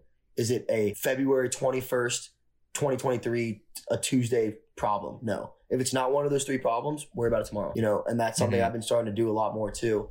And I've been trying to meditate more, but I'm not. It's just, it can get boring and sometimes it can get overwhelming. But like, I have a buddy of mine, Ahanato, he's a defensive end at Rutgers, meditates for 15 minutes every morning before he touches his phone, before he does anything. He has a glass of water. That's and so meditates. smart. And I do think that. a lot of times we freak out and we think about like all this shit on our plate and we overemphasize and we get, like you said, we make it worse than it is. But when you sit there with yourself and you tell yourself, all I got to do today is this, this, and this. This is how I'm going to do this. This is how I'm going to do that. That's how I'm going to do that. This is only going to take me 10 minutes. This is going to do that. You calm the fuck down because you realize it's really not as crazy as you think it is. But if you let your brain keep running and going, you're going to freak the fuck out. You know, that's just how it is. 100%. I would say 99% of my worst problems in the past year were all in my head. Never even and it was happened. probably a Never lot of even it was happened. overthinking. Yeah. A lot of it was overthinking. That's the thing McConaughey says. He had a buddy who his dad or his granddad was like super fucking old, and he asked him, he was like a senior in high school, I think, and he asked him, he was like, hey, what's some advice you could give me like I'm going into this next chapter of my life? And he said, I've suffered a lot throughout my 80 years, and 99% of the things that I suffered never even happened. He goes, it's all in here. That's heavy. I worked a job in November. I went to Vancouver to work in a hospital. And one of my first days, I was in like the intensive care unit with people that are super old. And it was such a trip to see some people that are like super fucking old. They can't even move. And they're kind of like, they're on meds that kind of make them a little strange feeling. But it just puts such a weird perspective on like at some point you might be so old that all you're doing is just trying to stay alive. And then like you can't like go back and be in your 20s and be in like your prime health or your prime like mental capacities when you can like read however much you want to read and consume whatever media you want to consume. And so yeah, I think a lot of 20-year-olds, like people our age, are definitely stressed about like, you know, what they're gonna leave Earth with. Like people want like their life to not be for nothing. But that can also like blind you of just not enjoying where you are right now. You're kind of at your peak in terms of like your physical capacities and like ability. Eventually, you're not going to be able to walk around however much you want to walk around and do stuff like that. And maybe, you know, I was reading like this Marcus Aurelius book called Meditations. He is is really good. And it's like, dude, he's the fucking best, goat. bro. He's Yeah. literally the best. he was Guy is putting the into best. perspective that like you have such limited time to be alive, and you even have less time for like your mental and physical capacities. So it's like while you have it, then like make the most you can of it, because that's even shorter than life. So that was kind of like, oh shit, yeah, you don't know when that's coming. You know, that could be 50s, really. Yeah, but Tomorrow. that should also be a driving force for your motivation too. You know, like one thing that motivates me is like I'm a big believer in the law of attraction. I think if you think negative things are gonna happen to you. And if you think positive things are gonna happen to you. And my friend's girlfriend, she's a nurse, and she met a lady that was like on her deathbed, and she was like talking to the lady, and the lady was like, if I could tell you one thing to do for the rest of your life, it's every morning when you wake up, tell yourself it's gonna be the greatest fucking day of your life. And every night before you go to bed, think about how great the next day is gonna be. Because then what's gonna start happening is you're gonna only have great days because you think they're gonna be great. You know, and I'm a big believer in the law of attraction. And my thing is, I tell myself every single day, I was like, I'm going to become an MMA world champion. I'm going to make my family financially stable, and I'm going to make clocks on the stove bigger than Barstool. You know, I tell myself that every fucking day. And if it never happens, it never happens. But I'd rather fucking claw and fight to make that happen and live with failure the rest of my life than live with regret. Because the worst thing that could happen is facts. I'm 40 years old, and I'm sitting on the couch working a job I fucking hate. And my kid's like, Dad, why didn't you do this? And my only answer is because I quit. You know, like I'm 23, about to be 24. Like this is the best chance I have to make my dreams come true. So I need to fucking utilize it. But at the same time, I'm trying to not get lost in the grind, and I'm still trying to enjoy the fun. And you know, that's one thing McConaughey talked about in his book is like, he always said, never lose the fun. Like, remember why you're doing it. Remember why I started fighting. Dude, embrace it. You gotta embrace the suck sometimes, dude. It's fun. It is fun. Dude, when shit sucks, it's kind of fun. But it's boring. When everything's going great all the fucking time, I'm not gonna lie, it's kind of boring. Dude, contentment is the death of growth. Once you're content where you at, your growth dies. You know, you should never be content. Yeah, I like what you were saying too about about like, you know, waking up every morning and saying, oh, today's gonna be the best ever, and going to bed and being like, oh, tomorrow's gonna be the best day ever. It's like basically just like living like a kid again, dude. If you can keep that mindset forever, fuck yeah, you're gonna be happy. Every kid wakes up and it's the fucking best day ever, dude. Like, fuck yeah, I get to see my friends. Yeah. Yeah, we were talking about on the last episode. You probably didn't listen to it, but we were talking about like I've been getting into like sort of these like hippy dippy manifestation books that are like somewhat bullshit, but some of it's like kind of reasonable, and kind of what you're talking about is like the first domino that has to fall for what you want is basically mindset. And like just realistically, if you think about it, the person who wants to do something has a better chance of doing something than the person who doesn't want to do something and tells himself they don't want to do it. So it's like you might not get that specific goal of being like a champion in the UFC, but you're going to get farther than the other version of you who said, I can't be a champion in the UFC. So like even just having that mindset, like if you don't get the one specific thing, you're still going to achieve something along that way and along that journey. I think it goes with the perspective of it too. Like you said, like there's two ways to look at my dream. I can look at it in the negative point of view and be like, only 0.01% of kids that fight will ever make it. So who says I'm going to be that 0.01%?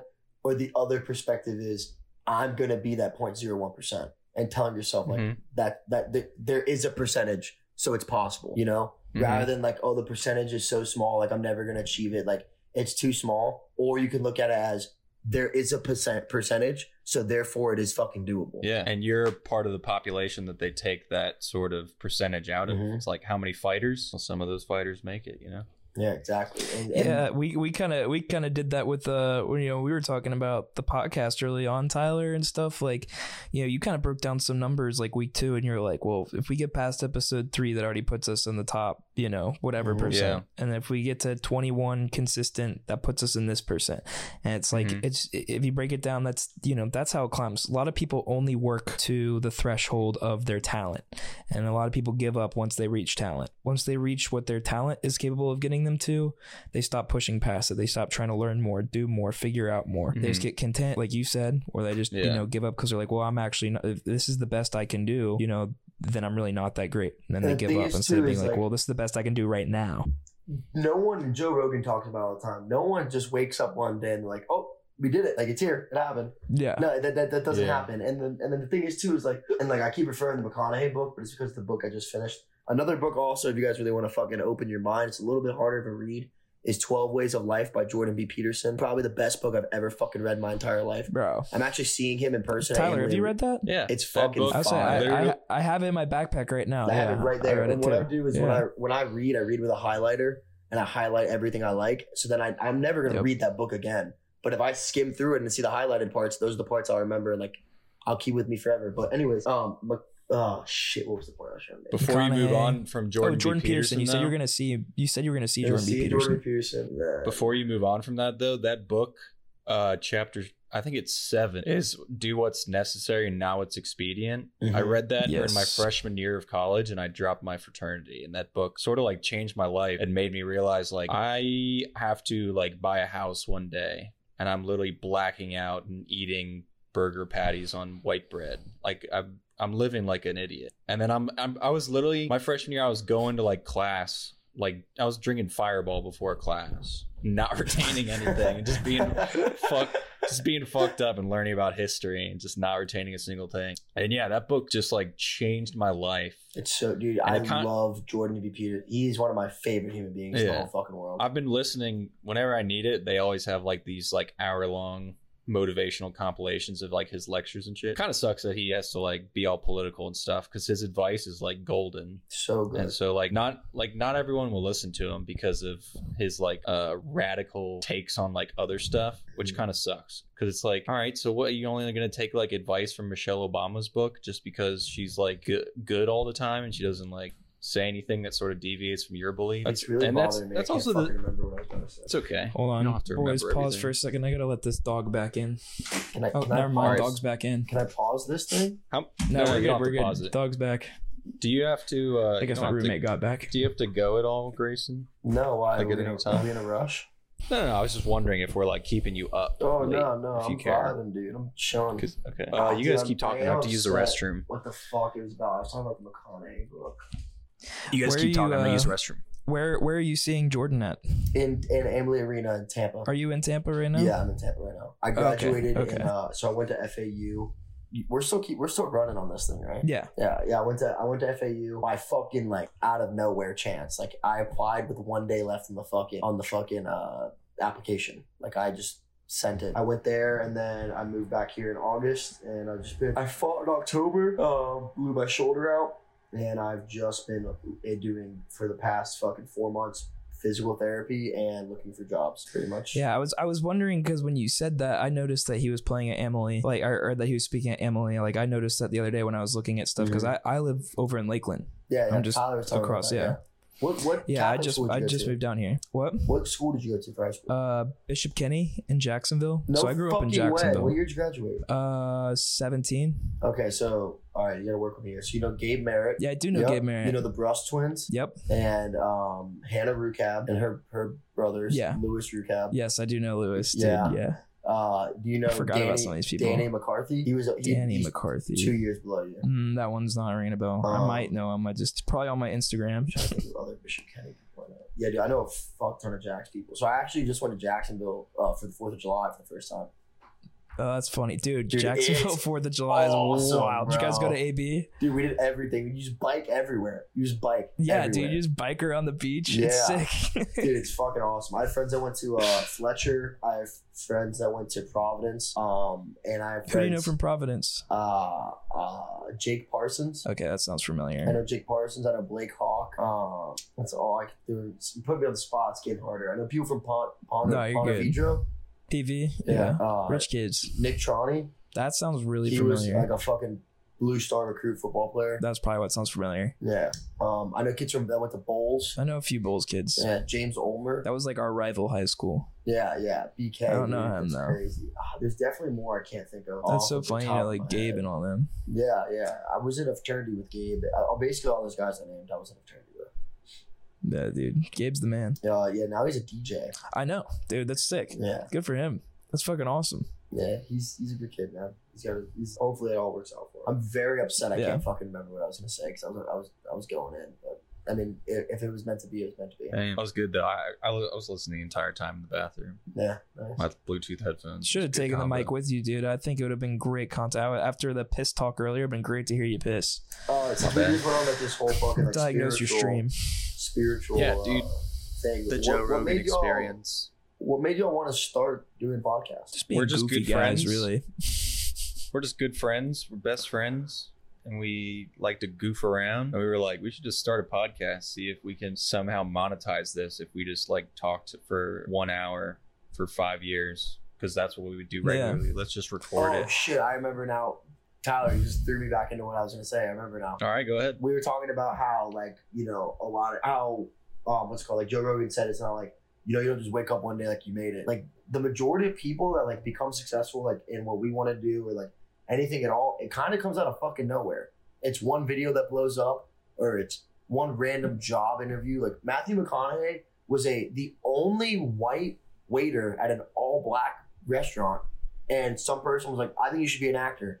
And then they fucking gave him a contract, and it just happened, And I'm a firm believer, and if you keep chasing it, and like I know like the big reference with this is like girls, but like the greatest saying to me is if you want to catch butterflies, right, and you keep chasing butterflies, they're gonna always run away from you. But if you build a beautiful garden, the butterflies are gonna come to you. Oh, So my it's like- God. Where'd you hear that? Yeah, I saw like that. I saw it on TikTok, and it was like people are so busy chasing butterflies, like chasing girls or chasing their dreams or like chasing shit that's pointless. Where it's like if they just focused on building themselves, those things would come to them instead. And McConaughey talks about it And a then lot. it would be real. Yeah, That's how you make it exactly. real. That makes so much sense. And he talks about it a lot in his book. And he's like, when he met his wife, it was when he stopped chasing girls. When he got a career is when he stopped worrying about chasing about careers.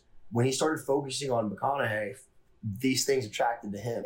And with that saying, it's like if you want to catch butterflies and you keep chasing butterflies, they're gonna fly away. But if you build a beautiful garden, the butterflies will come to you. And even if the butterflies don't come to you, at least you've now created a beautiful garden. You know what I mean? So it's like the worst case scenario is you focus on building yourself and becoming better. And yeah, you know what? Maybe Susie from fucking 8th period math doesn't fall in love with you, but you're twice the guy you used to be because you started focusing on yourself. That's what I was gonna say. That's what I forgot. So I'm glad I got that back. So you're That's saying fucking. I'm glad you remembered that because that's fucking awesome. I love that. you keep chasing the girls, you'll never get them. But if you make like a lot of money, then they'll come to you. They'll come find you. I mean, in a way, yeah, I guess. God damn it, it'll dude! They work. got you, dude. They got to you. That's some fucking. That's some fucking female propaganda right there. Stop chasing us. Just make more money, and we'll find you. Just make money. Do you always consider it? So I have a weird perception on this. Do you always consider a girl being a gold digger if she does notice you because you have a little more money now, or like anything in that aspect? Definitely. I have an interesting perspective on that. So my perspective is, yeah, there are gold diggers and girls that only want you for your money.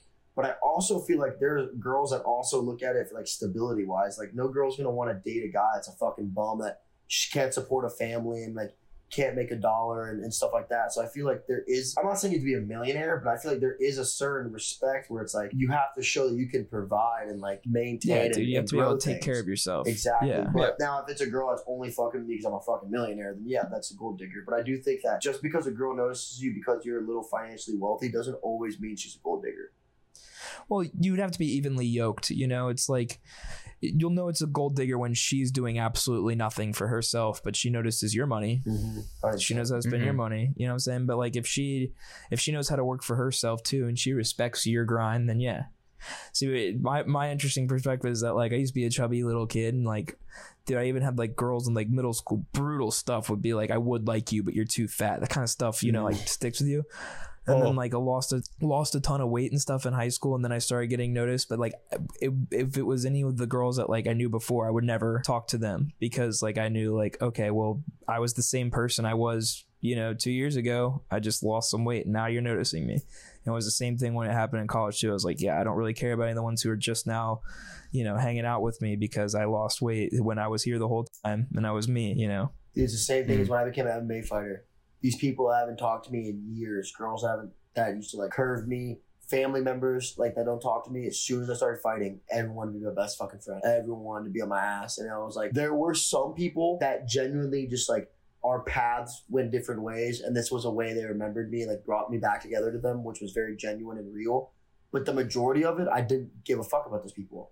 Because I was like, you didn't care about me until this happened, And like, I want to be surrounded by the people that loved the fucking 16-year-old Grayson Fisher that was an annoying little shithead in high school that still love me now. I don't want to be with the people that used to shit talk me in high school. So thought they were better than me, and now that they see that I'm like achieving my dreams and I'm becoming a better person, I'm building this garden of my own. Now they want to be a part of it. Like fuck off, You're inspiring, Grayson. Thanks. I'm still very poor though, so don't take all my words. Oh yeah, dude. We're poor as Money's fuck. not Dude. everything. We're all 20-something years old. I'm so poor. I have like a contract job. I have a contract job right now where I work in hospitals. I'm about to go to Illinois, but I don't have like a full-time job, and I'm trying to get a job that I want because I get like enough money from this job part-time because it's like really long hours. But I mean, yeah, I get like a few $1,000s to last like 4 more months until like the next project comes around. And I'm just actively looking I'm trying to be a recruiter, but bro, it's so hard to be in a job that I really fucked myself. I didn't really fuck myself, but I kind of fucked myself because I thought I wanted to be in advertising because I was good at it. Like but marketing? Then I realized but then I realized, oh, that's actually just like utilizing my creative abilities to just like sell toothpaste. Mm-hmm. Like using my like what I value as like a skill of mine and putting it towards how is this toothpaste better than the other toothpastes? Like, I don't want to do that with my life. I'd rather do something like creatively just on my own and then have a job where I'm like helping people. So that's where I kind of fucked up, is that I didn't really take into account like this is actually going to be fulfilling for me at the end of the day. So right now I don't think a lot of people do, man. You kind of figure it out as you go. I was stressed out as an 18-year-old, and I was like, I don't know what I'm good at. Okay, maybe I'm kind of good at advertising because I can do like film stuff. But then I realized I don't want to do that full time because that just feels like shit at the end of the day. You ever heard of an Ikigai? No, what is that? I'm trying to find it in one fucking second. All right, it's an Ikigai. It's an ancient Japanese concept, an intersection of what you love, what you're good at, what the world needs, and what you can be paid for. The Japanese believe that by living a life at the center of these 4 qualities gives a person a sense of purpose and a reason for living. So yeah, I think that's like the ultimate goal of everyone right there, is to find that balance. I feel like you were kind of hitting the nail, hitting the head on, you know what I mean, the fucking nail hammer. I've heard of that. Yeah, I've heard of that, like, nail on the head equation before, of like trying to choose what you want to do. But you know, they tell you to like pick. They tell you to pick what to do when you're 18 years old, and you're like, I don't know what I'm fucking good at. I'm fucking drinking Fireball before history class, bro. Dude, I'm in fucking geometry with Mr. Driss, dude. I don't fucking know. Yeah. I didn't even know I wanted to go to this school 4 months ago. Yeah. So yeah, I mean, it would have been helpful if they like laid out like a little like questionnaire for you of like, what do you find more satisfying? Like selling something to someone or like helping someone out? Like some people like sales and shit. Like I don't knock them for that. But like personally, but that changes so much over just the course of college alone, let alone when you get out. Yeah. And then you got to test some stuff out to be like, oh, I fucking hated that, I would my job isn't the most glorious thing in the world, but it's like there's things about it I learned that, I really like this in a company, and there's things I'm like, the next one I'm not gonna want that. But go ahead. I would rather. I was gonna say like, my bad. My bad. Go ahead. I would rather do what I love and be happy working a job that I know is what I want to do and make less money than working a job and make a fuck ton of money hating my life. And I went to Berkeley Prep, Jesuit, and Carroll Day School, probably the 3 most prestigious private schools in Camp Bay area. And I have seen the richest of rich people be fucking depressed, and I've seen the poorest of poor people be fucking happy. And once you realize that happiness is not bought, it's a lot easier to see your vision and find a goal and find a purpose. Because everyone thinks that, no, listen, obviously if I had a little more money in my pocket, there'd be a couple stresses in my life I could fucking dish out of the way. I'm not saying I want to be poor. I'm just saying I've seen people that are fucking goddamn close to billionaires that hate their wives. They have no relationship with their kids. They hate the fucking job they do. They're literally depressed. So it doesn't come from money. So I would way rather be able to make a little less money, but still sustainable, being happy and loving the job I do and loving the people I'm around and loving my purpose, than sitting in a cubicle making $1 billion, hating every aspect of it. Completely agree. My cousin told me one time, we were just talking about like, I think I was like at a point where I wanted to drop out of college, and I texted him because he's kind of similar to me, and he's like, he wants to be like this yoga instructor, and that's how he wants to make his living because he loves that so much. Like he does it like all day. And he dropped out of college. He's back in college now studying like dietetics or something like that. Like something in relation to yoga. Yeah. And I texted him while I was in college, and I was like, should I just drop out of college because I know that I'm not going to be in advertising my entire life. I know I don't want to. And he was like, he actually surprised me. He said, no, because you're not going to be able to make money for that right off the bat. And so you do sort of have to like swallow your pride and sort of play the game for a little bit. Just make enough money to where you can eat food, have a house over your head, and then most likely you're going to be having a job that gives you flexible hours so you can work on your shit if you want to work on it for however long you want. Like you're going to have a ton of time. So, like that formula you brought up was like, do what you love, do what It's do what impacts you love. The world. Is that one? Yeah, what benefits the world, what you can make money on, and how. Do what you love, what you can make money on. It's like do what you love, what you can make money on. Do you love what you make money on? What gives back to the people? And there's a fourth. What gets you pussy? What gets you laid? Yeah. What gets you mad? What gets you high? Yeah. What gets you high? Yeah, what's the antithesis of this? What gets you puss? What gets you high? What gets you pissed? Do it all.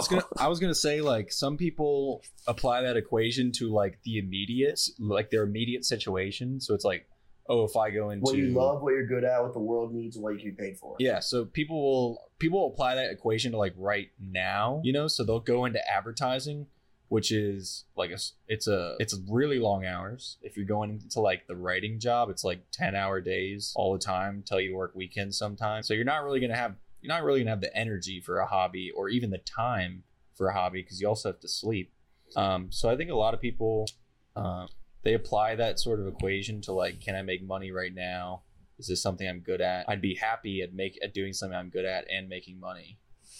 But then it's like at the end of the day, it's like, are you being like truthful about it? Because like I think a good determinant of like what you should do is what you got into at a super young age. Because I mean, you were saying earlier, like you got into mixed martial arts when you were 4 years old.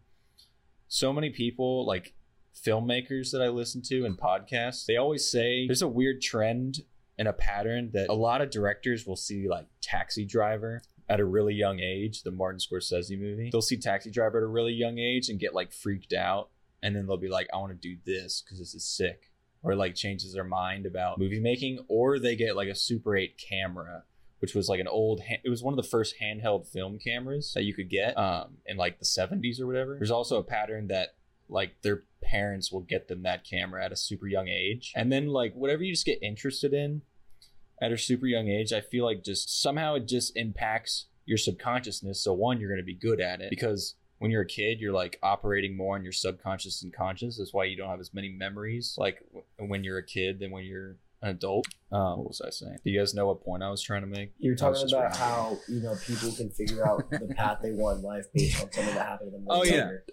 I'm saying like usually what's going to make you happiest is doing whatever was like the first thing that made you happiest as like a kid that you like enjoyed for the first time. And like mine is definitely comedy. I can pinpoint it. Like the first thing I ever listened to, my dad played me Abbott and Costello, the Who's on First routine. If you guys have ever heard that, super like old. It's like a clean thing. Classic. And the guy's saying like he's describing a roster of a baseball team, and there's a guy named like, Who's on first, like what's on second, and I don't know who's on third. It's pretty classic. And then I got into Bill Cosby when I was like 6. Oh, and then from there, way there. Yeah. Bill, yeah. Are you sure Bill Cosby didn't get into you? I got into Bill Cosby. yeah. Yeah, but like, bro, from then on, like, I listened to that Pandora Radio came out, where you could just create your own radio station. So I would make comedy stations. I used to do that when I was younger too, yeah. I would find like some really fucked up comedy that I shouldn't have been listening to, but there was like no way anyone could stop me, because like Pandora Radio just gave you access to that. So you didn't know like how to find these people, but like throughout my entire life, I've just been listening to comedians at a way too young of an age that I should have been listening to them. So I think, you know, whatever you get into as a kid, what's gonna make you happy. I want to piggyback off that.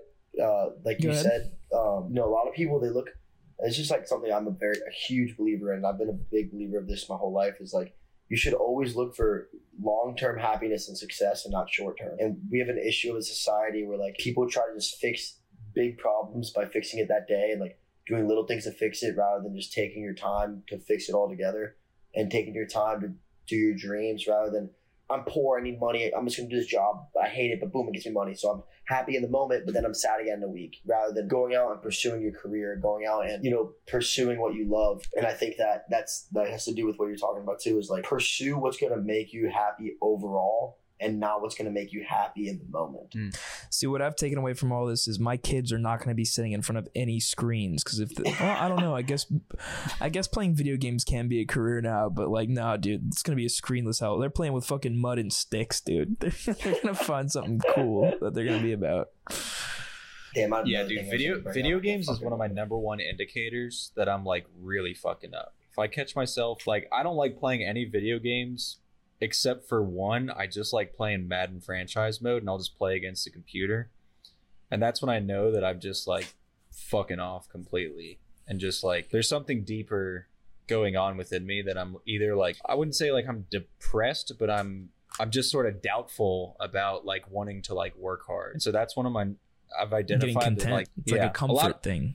For a lot of people, it's probably like binge watching shows. Like, you shouldn't be doing something for 5 hours straight that doesn't like do anything for you. I mean, you could do something, you can watch a movie for like 2 hours. Like, I'm not going to judge you for that, but 5 hours where you're just like fucking off, like, you're just laying in a dark room with your fucking eating popcorn and watching, you know, that's just terrible. But on the video game note, I never ever got hooked on video games. My parents didn't even like really let me play video games growing up. You know, their mindset was like, probably one of the best things that could happen to you. I'm so fucking grateful for it. It helped me with social skills. It helped me like learn. Like, my parents' big thing was like, all this time you're playing video games, you could go play with your friends, or you could go play a sport, or like, they're like, you're living in a fake reality. And we see it, and you see it a lot with social media today. there are literally Dude. people, and I'm being dead fucking serious. There are literally people that we know that would rather look better on their Instagram than in person. And they'd rather have more followers than real life friends. And that comes from the same thing. It's a fake fucking reality. Now listen, if you play a little video games here and there, you know, you did all your shit you got to do for the day, and you just play an hour of Call of Duty before you go to bed, props to you. I'm not shitting on you. But I know kids our age that wake up, smoke weed, and play video games until the sun goes down. Like, that's not good at all. That's fucking terrible. And I think that's something you do when it's the summertime and you're 16 years old. You got no responsibilities. It's getting worse because now you can make a living off of video games. And I'm not a big fan of it. I'm not going to lie to you. And I might be the odd one out on this, but I think we should be teaching kids like real fucking life and not not this fake reality shit. I think purely like good for you if you can make money off video games, but where I think it's a shame is like that there's little kids right now who are like what they want to be when they grow up as a fucking Twitch streamer. Yeah, exactly. Yeah, like sad. Or they want to be TikTok guy. Yeah, it's fucking it's stupid, bro. And like, it's crazy. It's so bad. We sound like a bunch of boomers right now. No, but seriously, the way I look at it now is like for the 2 hours I was going to sit in that video game, I could have read. There's always something you can do. I have 100 things on my mind that I can do every single fucking day. You know, and I could have knocked that out. I could have called my mom. I could have fucking read a book. I could have gone and worked out. There's always something that's going to better me rather than eat my brain away. And also, let's not even get to the fucking psychological, neurological, and fucking health issues of sitting in front of a screen in a dark room for 8 hours. Terrible for you.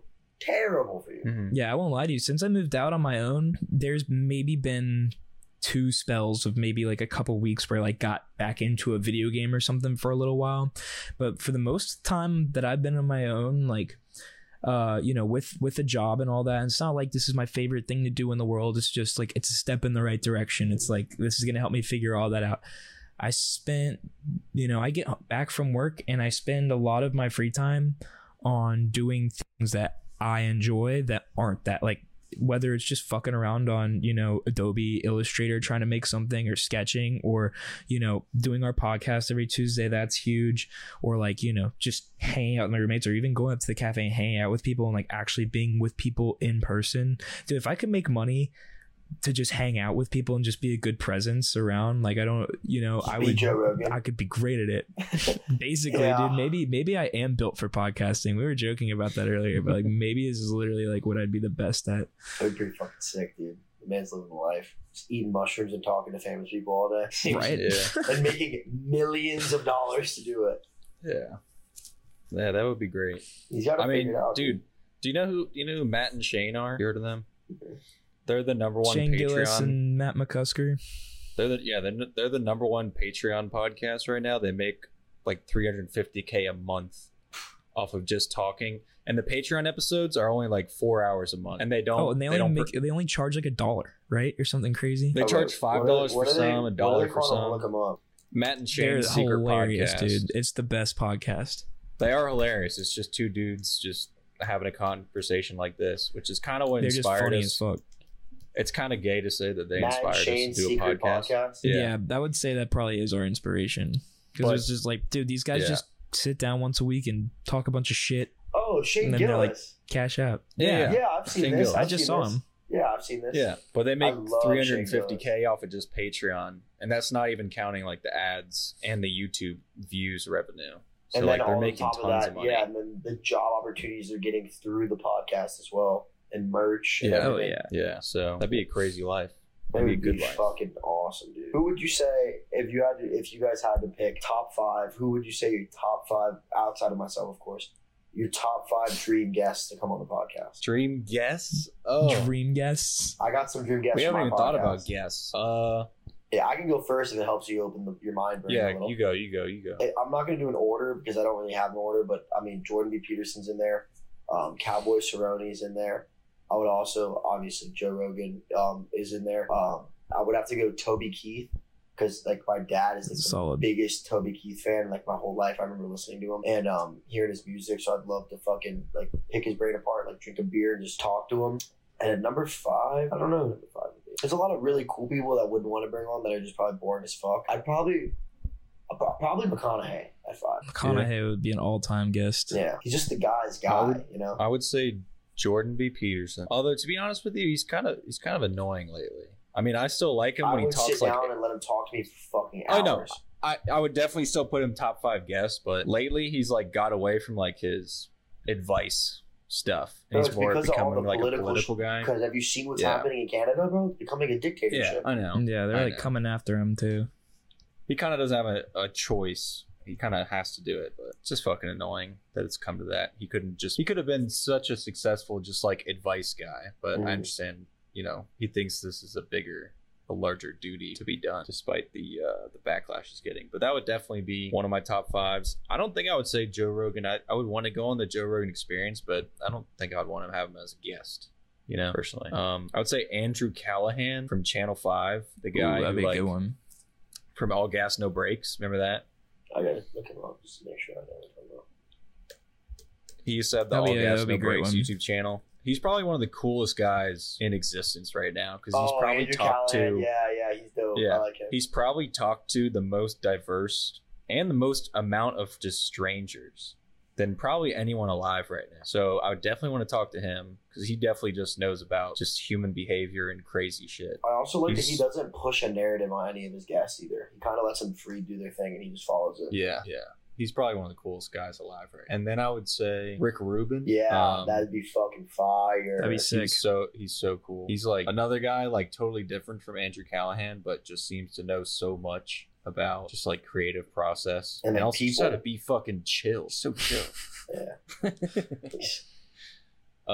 Who else? Brady, do you have something you could name? I got some outlandish ones because for me personally, I'm not necessarily like all about having like a bunch of like super well-known people all the time. Like I think my number one, because I just think it'd be fucking insane, would be like Banksy, the artist. I don't even know who that is. If you have some time, just no one knows who it is.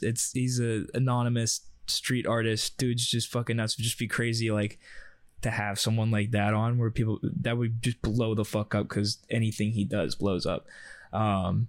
I would get shoot, dude. I'm trying to think of like the most interesting people I've ever met. Honestly, dude, that Chaos Witch, I would if I could find her. He met a transgender Chaos Witch at a bar one time. She was super interesting. Yeah. I know these are all like just out of pocket, but that's just how I am. Like these would just be just awesome people to talk to. I'm just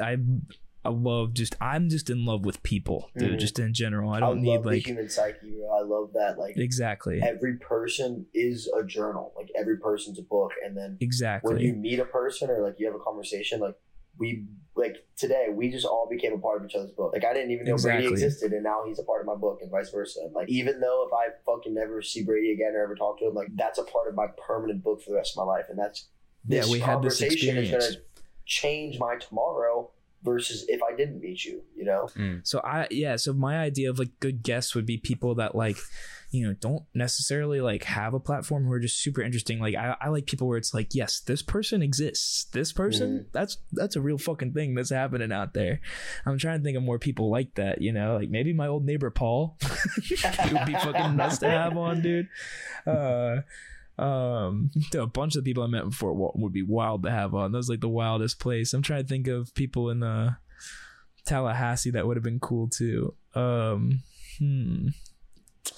up to like 3. I had a history professor in college that I took a class with Nick Redhead, and it was the worst class I ever had in my life. But he was one of those people like kind of like Jordan B. Peterson, where he just knew everything. Like he knew the explanation. You just gave me a great idea.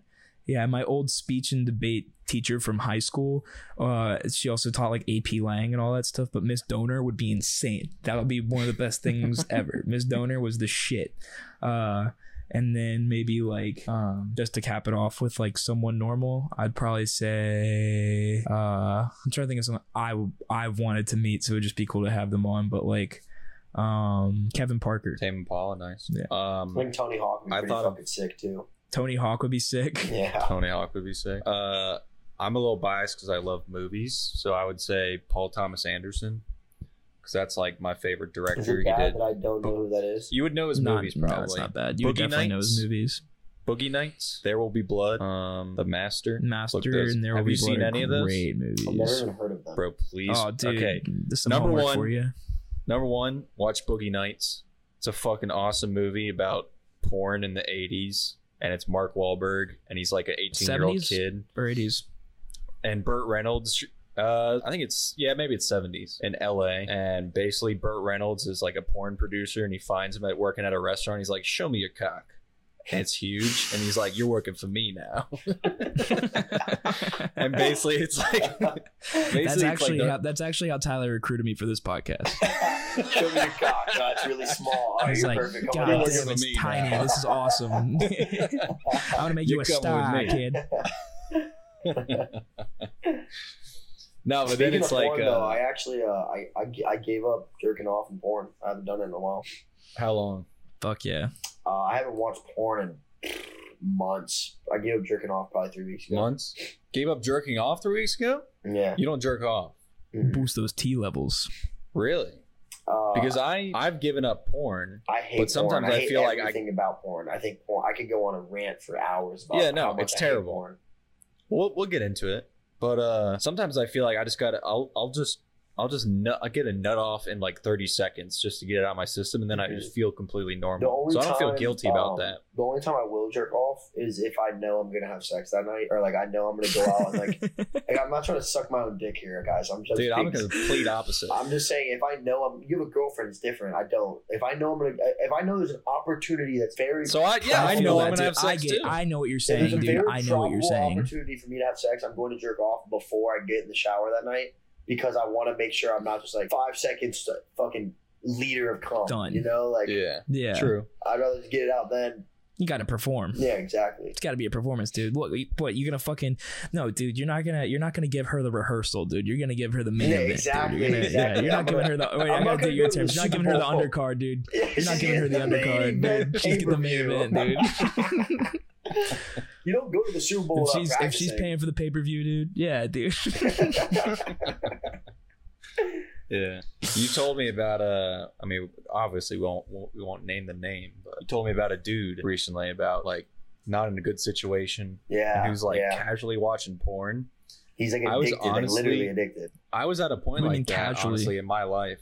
Like just watching it just like without even jerking off. To watch it? Just like on the couch. Yeah, like he would just be like on Twitter and like he would see like a girl's tits, and then he would just go on a thread and just watch porn, like it's like fucking going through Twitter, like not jerking off, just casually watching it. Yeah, I definitely went through a period like that because when I was a kid, someone actually like showed me, or like someone told me about boobs. I think I was watching Die Hard. Okay, wait, what do you mean And told you about boobs? You never saw a woman What? before? Just never. What? I was No, only never around put two and dudes. two together. I was only around I was- dudes my whole life. No, I was 6 years old, bro. And somebody told me like, "Yo, those are tits right there. You like those?" or something like that. We I were guess I watching do. Die Hard, Actually, and I was like, "I'm gonna have to do some research on these." And so I went home and I like I think you might started be onto something. I started looking at porn in kindergarten. We already told the story, I think, on another podcast, In so I don't want to kindergarten? retell it. In kindergarten, I was watching porn, bro. So this has been like this Could is be good for obviously your psyche. Can't be no, good for obviously impacted my brain, but I'm moving to my proud to say bedroom like real quick. you're good. I'm proud to say that I have not haven't looked at it in a very long time. It's so And- bad for you, dude. Yeah, but I was at that point where like I felt guilty enough where I didn't want to jerk off to it, but I was at a point where I was like, I'm just gonna look at it so I get this like itch away. And honestly, the way I got out of it is, and it's pretty simple. It's really easy. It's the same as like quitting nicotine or something, but like the chemistry and like the psychology behind it is you're basically training your brain that this visual stimuli that you're looking at, the pornography, the visual stimuli you're looking at in this moment is associated with like sexual stimulation and like coming, which is like the best feeling in the fucking world, right? Yeah, it's like it's shoots your fucking serotonin. amazing. Yeah, it's literally a Yeah. drug, dude. If you literally like, It's literally so, meant to be. It's got to be the best feeling thing because it's So- what we're supposed to do. yeah, you're literally programming your brain that the best feeling in the world is when you're looking at boobs and bouncing butts. So if you want to get out of the porn hole, literally all you have to do, and it's I guess you could say it's tough for like the first 2 weeks because you like it doesn't feel the same or it doesn't make you feel as good. But if you just like use your imagination to jerk off and just think about like, obviously I think about my girlfriend, but you can think about like whatever, real life scenarios, or just like respectable lady in your life, or even past times that you've had sex, preferably when you know you were over 18 or married. Or married if you're married. But then you're retraining your brain. You're literally programming your brain like you get a good dopamine hit when you do this. So you just have to like force yourself to do that. And a lot of people don't realize that that's how simple it is. It's like basically that could be a slippery slope, Tyler. That could be a slippery slope. What if I'm trying to like train myself to like, okay, I hate running, and so I'm like, okay, well now I'm gonna train myself that running is the best thing, and then next time I go like run 3 miles, I just jizz all over my pants, dude. Just fucking. What did it for me was I saw the movie Don John when I was a junior in high school. I've seen that. Yeah, so I saw the movie Don John, and are you still taking a voice memo, by the way? What? Oh yeah, sorry. I was just making sure you still had your mic. Yeah, it's right here. I saw the movie Don John, and that really fucking opened it up for me. And then at the same time, I saw Don John. So this was my junior year of high school. The same time I saw Don John, I was getting really big into TED Talks, and I still am huge into TED Talks. Like I have a to-do list in my journal, and one of them is to give a TED Talk. Like it's a very big thing of mine. But anyways, right after I saw Don John that same week, I was in study hall in high school when I was at Carroll Day School, and I watched a TED Talk on why this guy gave up porn. And right then and there, I was like, dude, it's first of all, it's a dopamine rush that's unnatural for your body. So when you watch porn and you go to jerk off, you're just ripping serotonin and dopamine out of your brain. So then what happens is, like our friend that we were talking about, Tyler, when you become depressed.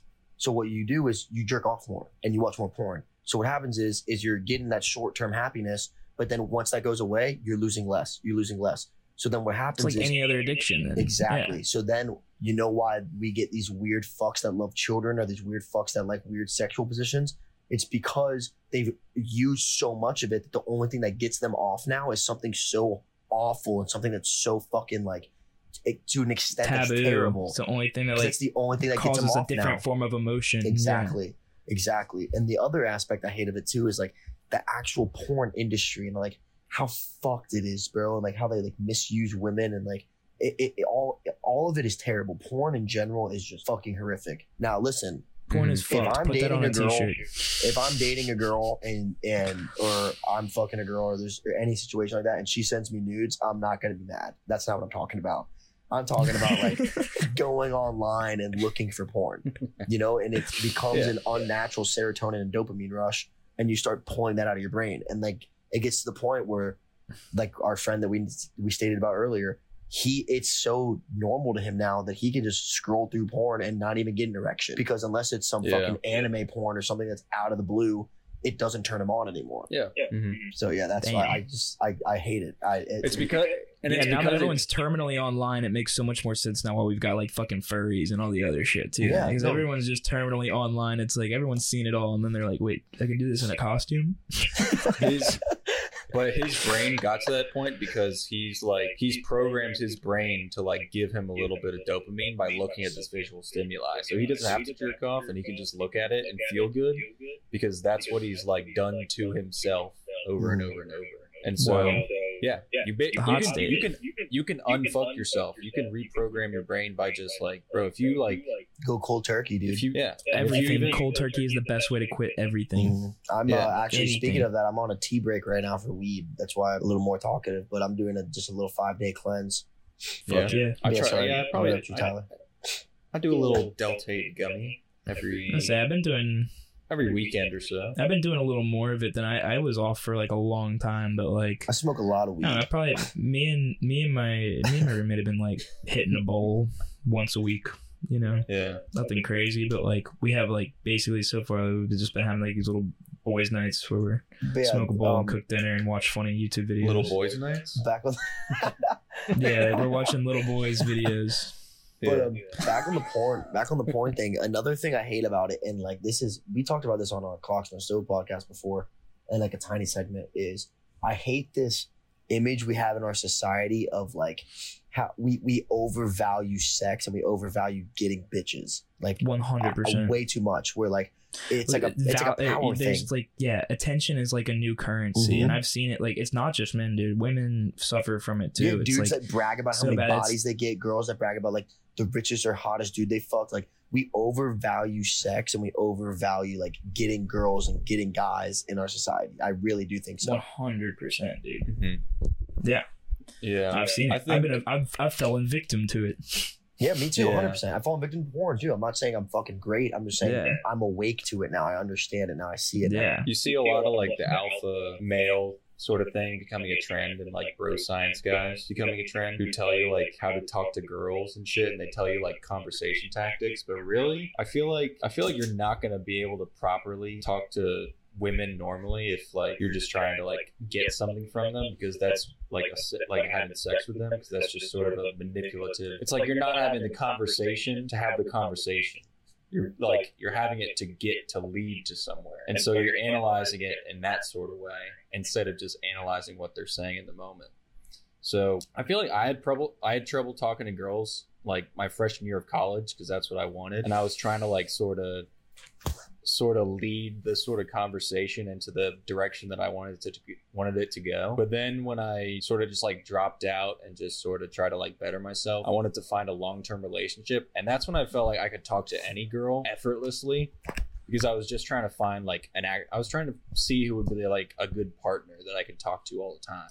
So I feel like a lot of like it's a much happier pursuit. Yeah. Talking to girls is just figuring out who could you actually talk to all the time, because that's what a wife is going to be. Yeah, and then when I was like in high school, or like even like honestly, even in college, I just wanted to fuck the hottest girl I could find. Like I was like, I want to just fuck hot girls, like blah blah blah. Like even if she sucked, or like even if I couldn't have a conversation with her. And then now it's like I'm way pickier now on girls I'll have sex with. Like I want to be like at this age now as a 23-year-old, I'm turning 24 this year. You know, like at this age I am out post college, you know, trying to put my life together. I won't fuck a girl just because she's hot. Like I want to fuck a girl like, and not even a date her. I'm not even saying date her. I'm just saying like I want to have somewhat of a connection with her. Like I want to be able to like talk to this girl. I want to have like somewhat of an emotion beyond just wanting to fuck.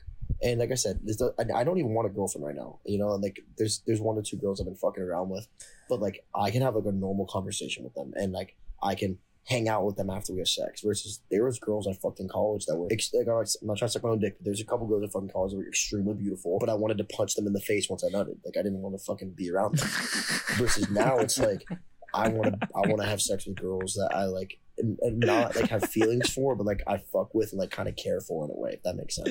Yeah, dude, that's like because the reality behind the desire, which I mean, you've got to kind of hit the nail on the head with like all the other stuff, but it's like the reality behind the desire is that you want connection, and that's like the most intimate connection that you could have with a person is sharing that act. And so, you know, once you realize that's why you're having the act, like when I found, for me, it was like I found that I had a long-term relationship like out of high school, and you know, once that ended and I like, you know, kind of was single for a while and just fucking around, like I realized like it wasn't as fun because there was no real intimate connection. Like there was no like feeling behind what I was doing. It felt so shallow. And then I had this like one day where it just kind of washed over me, and I realized like how like I was belittling myself and belittling this other person, as though we were consensually just, you know, having fun or whatever it was like, but I'm taking value away from this person because somewhere down the line, this part of their life, that's all that they were to someone. And like this is somebody's like, you know, this is a person, dude. Like, and even if they don't realize that what they're doing is, you know, devaluing or belittling themselves to like their future partner or whatever else, like I don't want to have a part in that, and I don't want someone else to have a part in that isn't progressing me forward as a person. So like I kind of stopped looking for it altogether, and then I started looking for people to be with, to date and stuff like that. And like that's when it became better, because then when you do have those relationships and you do have those moments, you get in those intimate scenarios, it matters and it feels a lot better because it actually fucking matters. And you don't, you know, if you're going into that under the preconceived notion of like this is a potential like partner, then you no longer, you know, are necessarily belittling someone or belittling yourself. Like you're exploring. Dude, in sex, the right way. In sex, when it's love, is so much better. Than So it's much fucking. better. It's so, Yep. bro. After I broke up with my ex, like I said, this is the only girl I've ever dated. It's the only girl I've ever said I love you to. Like, I was 22 years old. I had my first ever relationship, my first ever heartbreak. So like, I'm years past like when normal people experience this, you know. And I started fucking all these girls. Like I started like every girl I thought like any girl I could fuck, I started fucking for like the 2 months after we broke up. And I didn't enjoy any of it, even if they were super hot. I didn't enjoy it because it was just like trying to fill a void that I couldn't. Yeah, I couldn't. It was great during the sex was fire, and then afterwards I'd be depressed again. And it was like And usually immediately after. Yeah, like literally though. But like sex when there's love involved is so much better. And like I was talking to my friend, our friend Dana, the other day about it because he was like he's never really had like a serious relationship and stuff, and he was asking me about what it was like and stuff, and I was like, love is and I'm gonna be honest, I've done a lot of drugs. Okay, I've done a fair amount of different kinds of drugs, but the pureness and peak of love is better than any drug I've ever done in my entire life. Like the 1000%, high of like pure happiness and love is better than any drug I've ever taken. It's the greatest fucking thing in the world. But the come down of a breakup and getting your heart It's broken, the worst. it's worse than any come down of a drug I've ever done in my entire life. It's the worst, dude. Like dude, trust me, I just went through it. Like this whole past year was probably like me too, bro. One of the worst breakups. We broke up a year ago from last Tuesday. Same, yeah. Literally, basically, and then it became this on again, off again shit show. But it was actually me and Brady dating. Yeah. Yeah, no, dude, it was bad, dude. It was like I went from being on top of the world, so confident in everything that I was doing, to questioning like every aspect of my reality. I mean, I got cheated on and like lied to and all that, so like that didn't help at all. I and I was like all alone on an island. So, like, it was actually, honestly, like when I look back at it, it started clicking in my head. It's like, as much as it really hurt, is like the more I look back at it, the more like it's probably the best thing that ever happened to me, because like I don't know, I guess I needed something to like push me forward more, but also at the same time it was just that like you're in a better place. Yeah, and it made me take this like it made me take relationships a lot more seriously. Not that I didn't take that one seriously. It also opened doors in life you didn't know were there. Oh yeah, dude, I wouldn't have been here in Lakeland and all this other stuff. I like wouldn't have ended up where I'm at now, or made some of the decisions, but I also wouldn't have made some decisions that got me out and onto the island in the first place. It's just it's a trip, dude.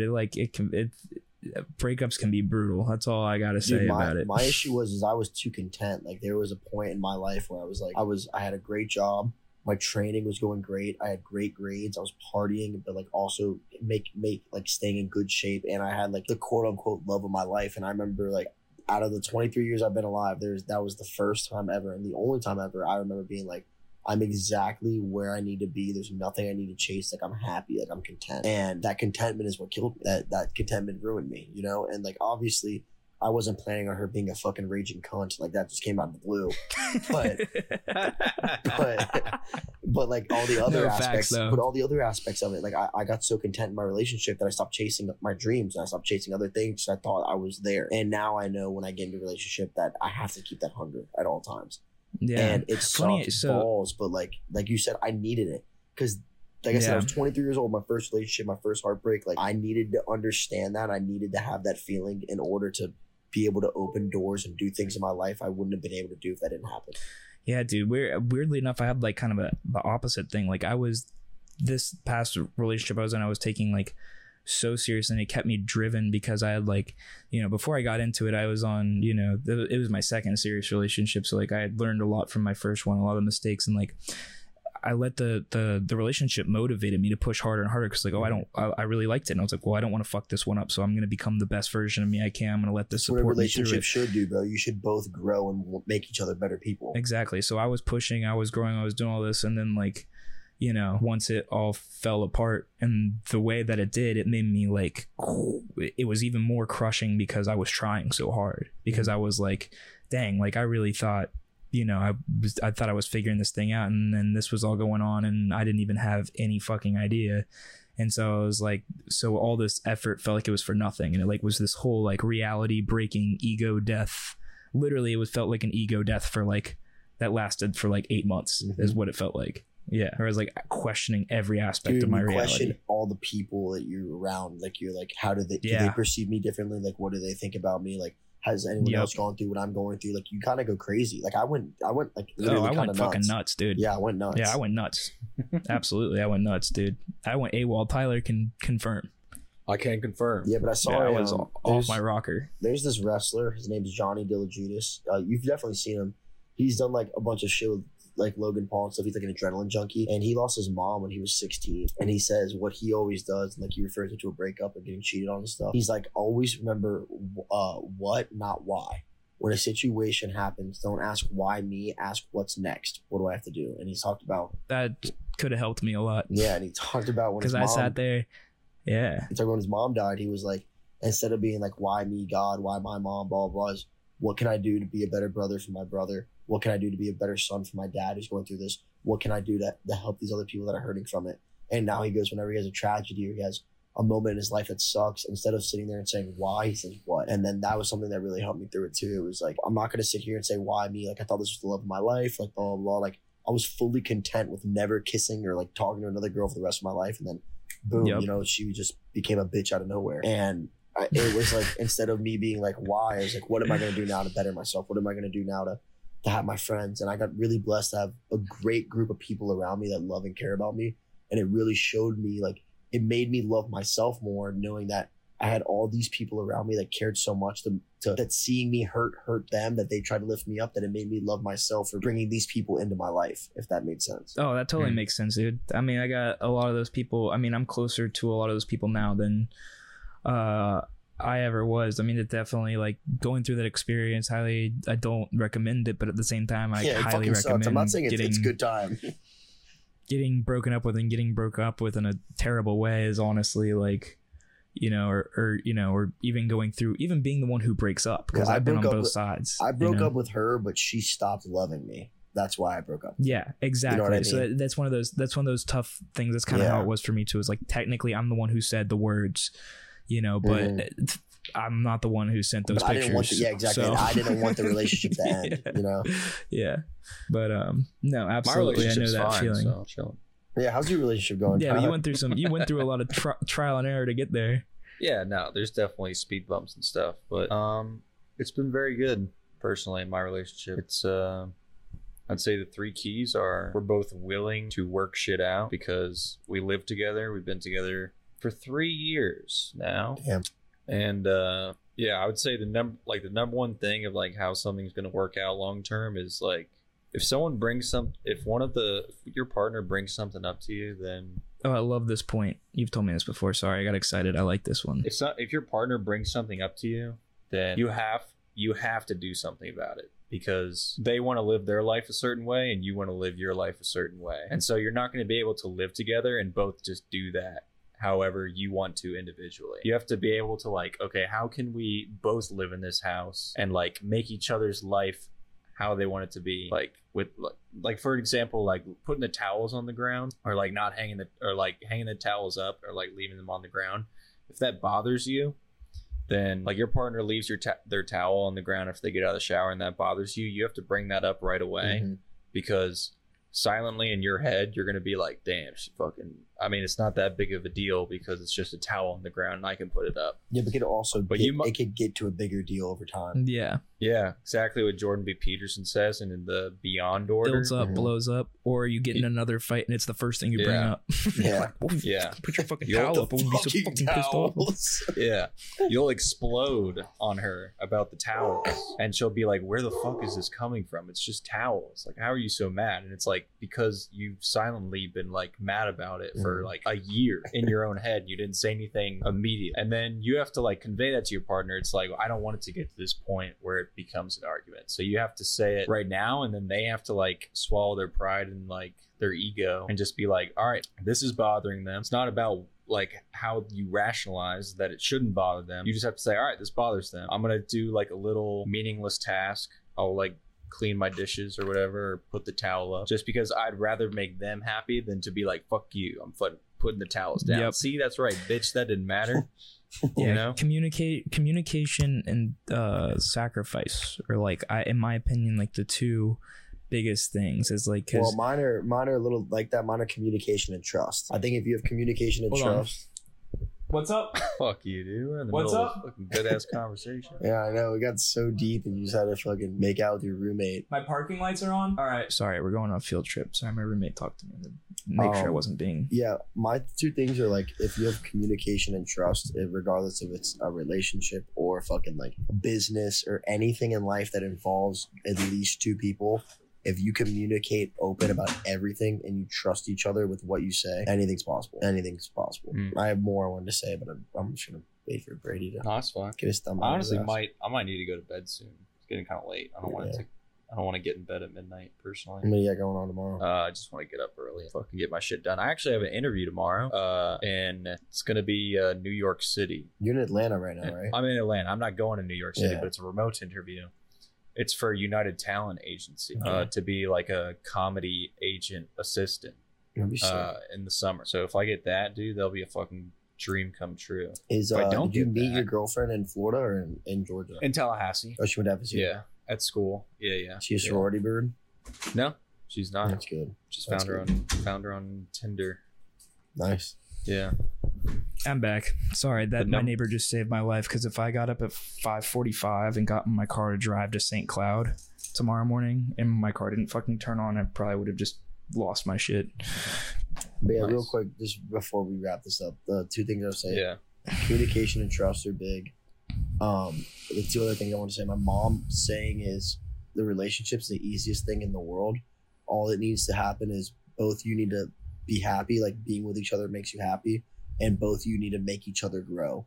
Like you dating that person makes you a better person and brings out a better thing in you that if they weren't there, you wouldn't have. And the last thing I would say is kind of like what you talked about, Tyler. It's like when there's an issue between you guys, it's not you versus your girlfriend. It's you and your girlfriend versus that issue. Like, how can we come together to fight this problem? Not me and you fighting because of this problem. And the problem is all three of those things I said: the communication and trust, the happiness and growth, and the fighting stuff. All three of those things I didn't have with my girlfriend. And my mom, like when I was going through the stage of like, I don't know if I'm gonna break up with her or not, my mom asked me about those three things. And I said like no to all three of them. And she was like, then why are you still with her? She was like, then what makes you still want to be with this girl? And I was like, you're right. And it was like the hardest pill to swallow ever, but it was scary. It's the fear of letting go. 100%. Yeah, something Jordan B. Peterson said about that is like in an argument, like you're saying like you against her. It's like, do you really want to win? Because now you're stuck in a house with like your defeated girlfriend who's now feeling like even more of a bitch because she fucking lost. Yeah. It's like, you don't want that. Yeah, just belittle that bitch. Dude, it was the fucking, I was listening to, I think it was, I don't know if it was the most recent match shame or if it was one of the later ones, but he was joking about it. He's like, gaslighting isn't real, you just lost. He just lost the argument. That's good. Damn. Well, I think we should wrap it up. Yeah, I want to get I want to agree. get in bed before midnight. Hey This was guys, a great it I gotta was be a, up I had a super fucking fucking early. blast. You guys You ever can come want back me- on anytime, yeah, I was gonna say, brother. if you That's ever want me good. back Yeah, on, I like dude, this. preferably If you ever, not during if a you tea ever want to break. hang out in Tampa, hit me up.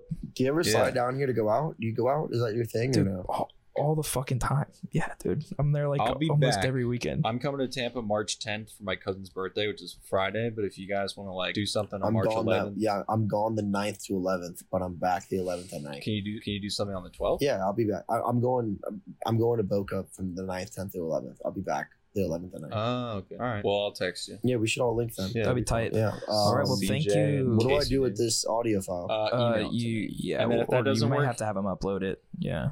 If It's that gonna be doesn't too work, big, you can Tyler. It's gonna log be way into too our big. Google Drive. Can we just make you this a can upload tomorrow it. problem? Yeah. Yeah.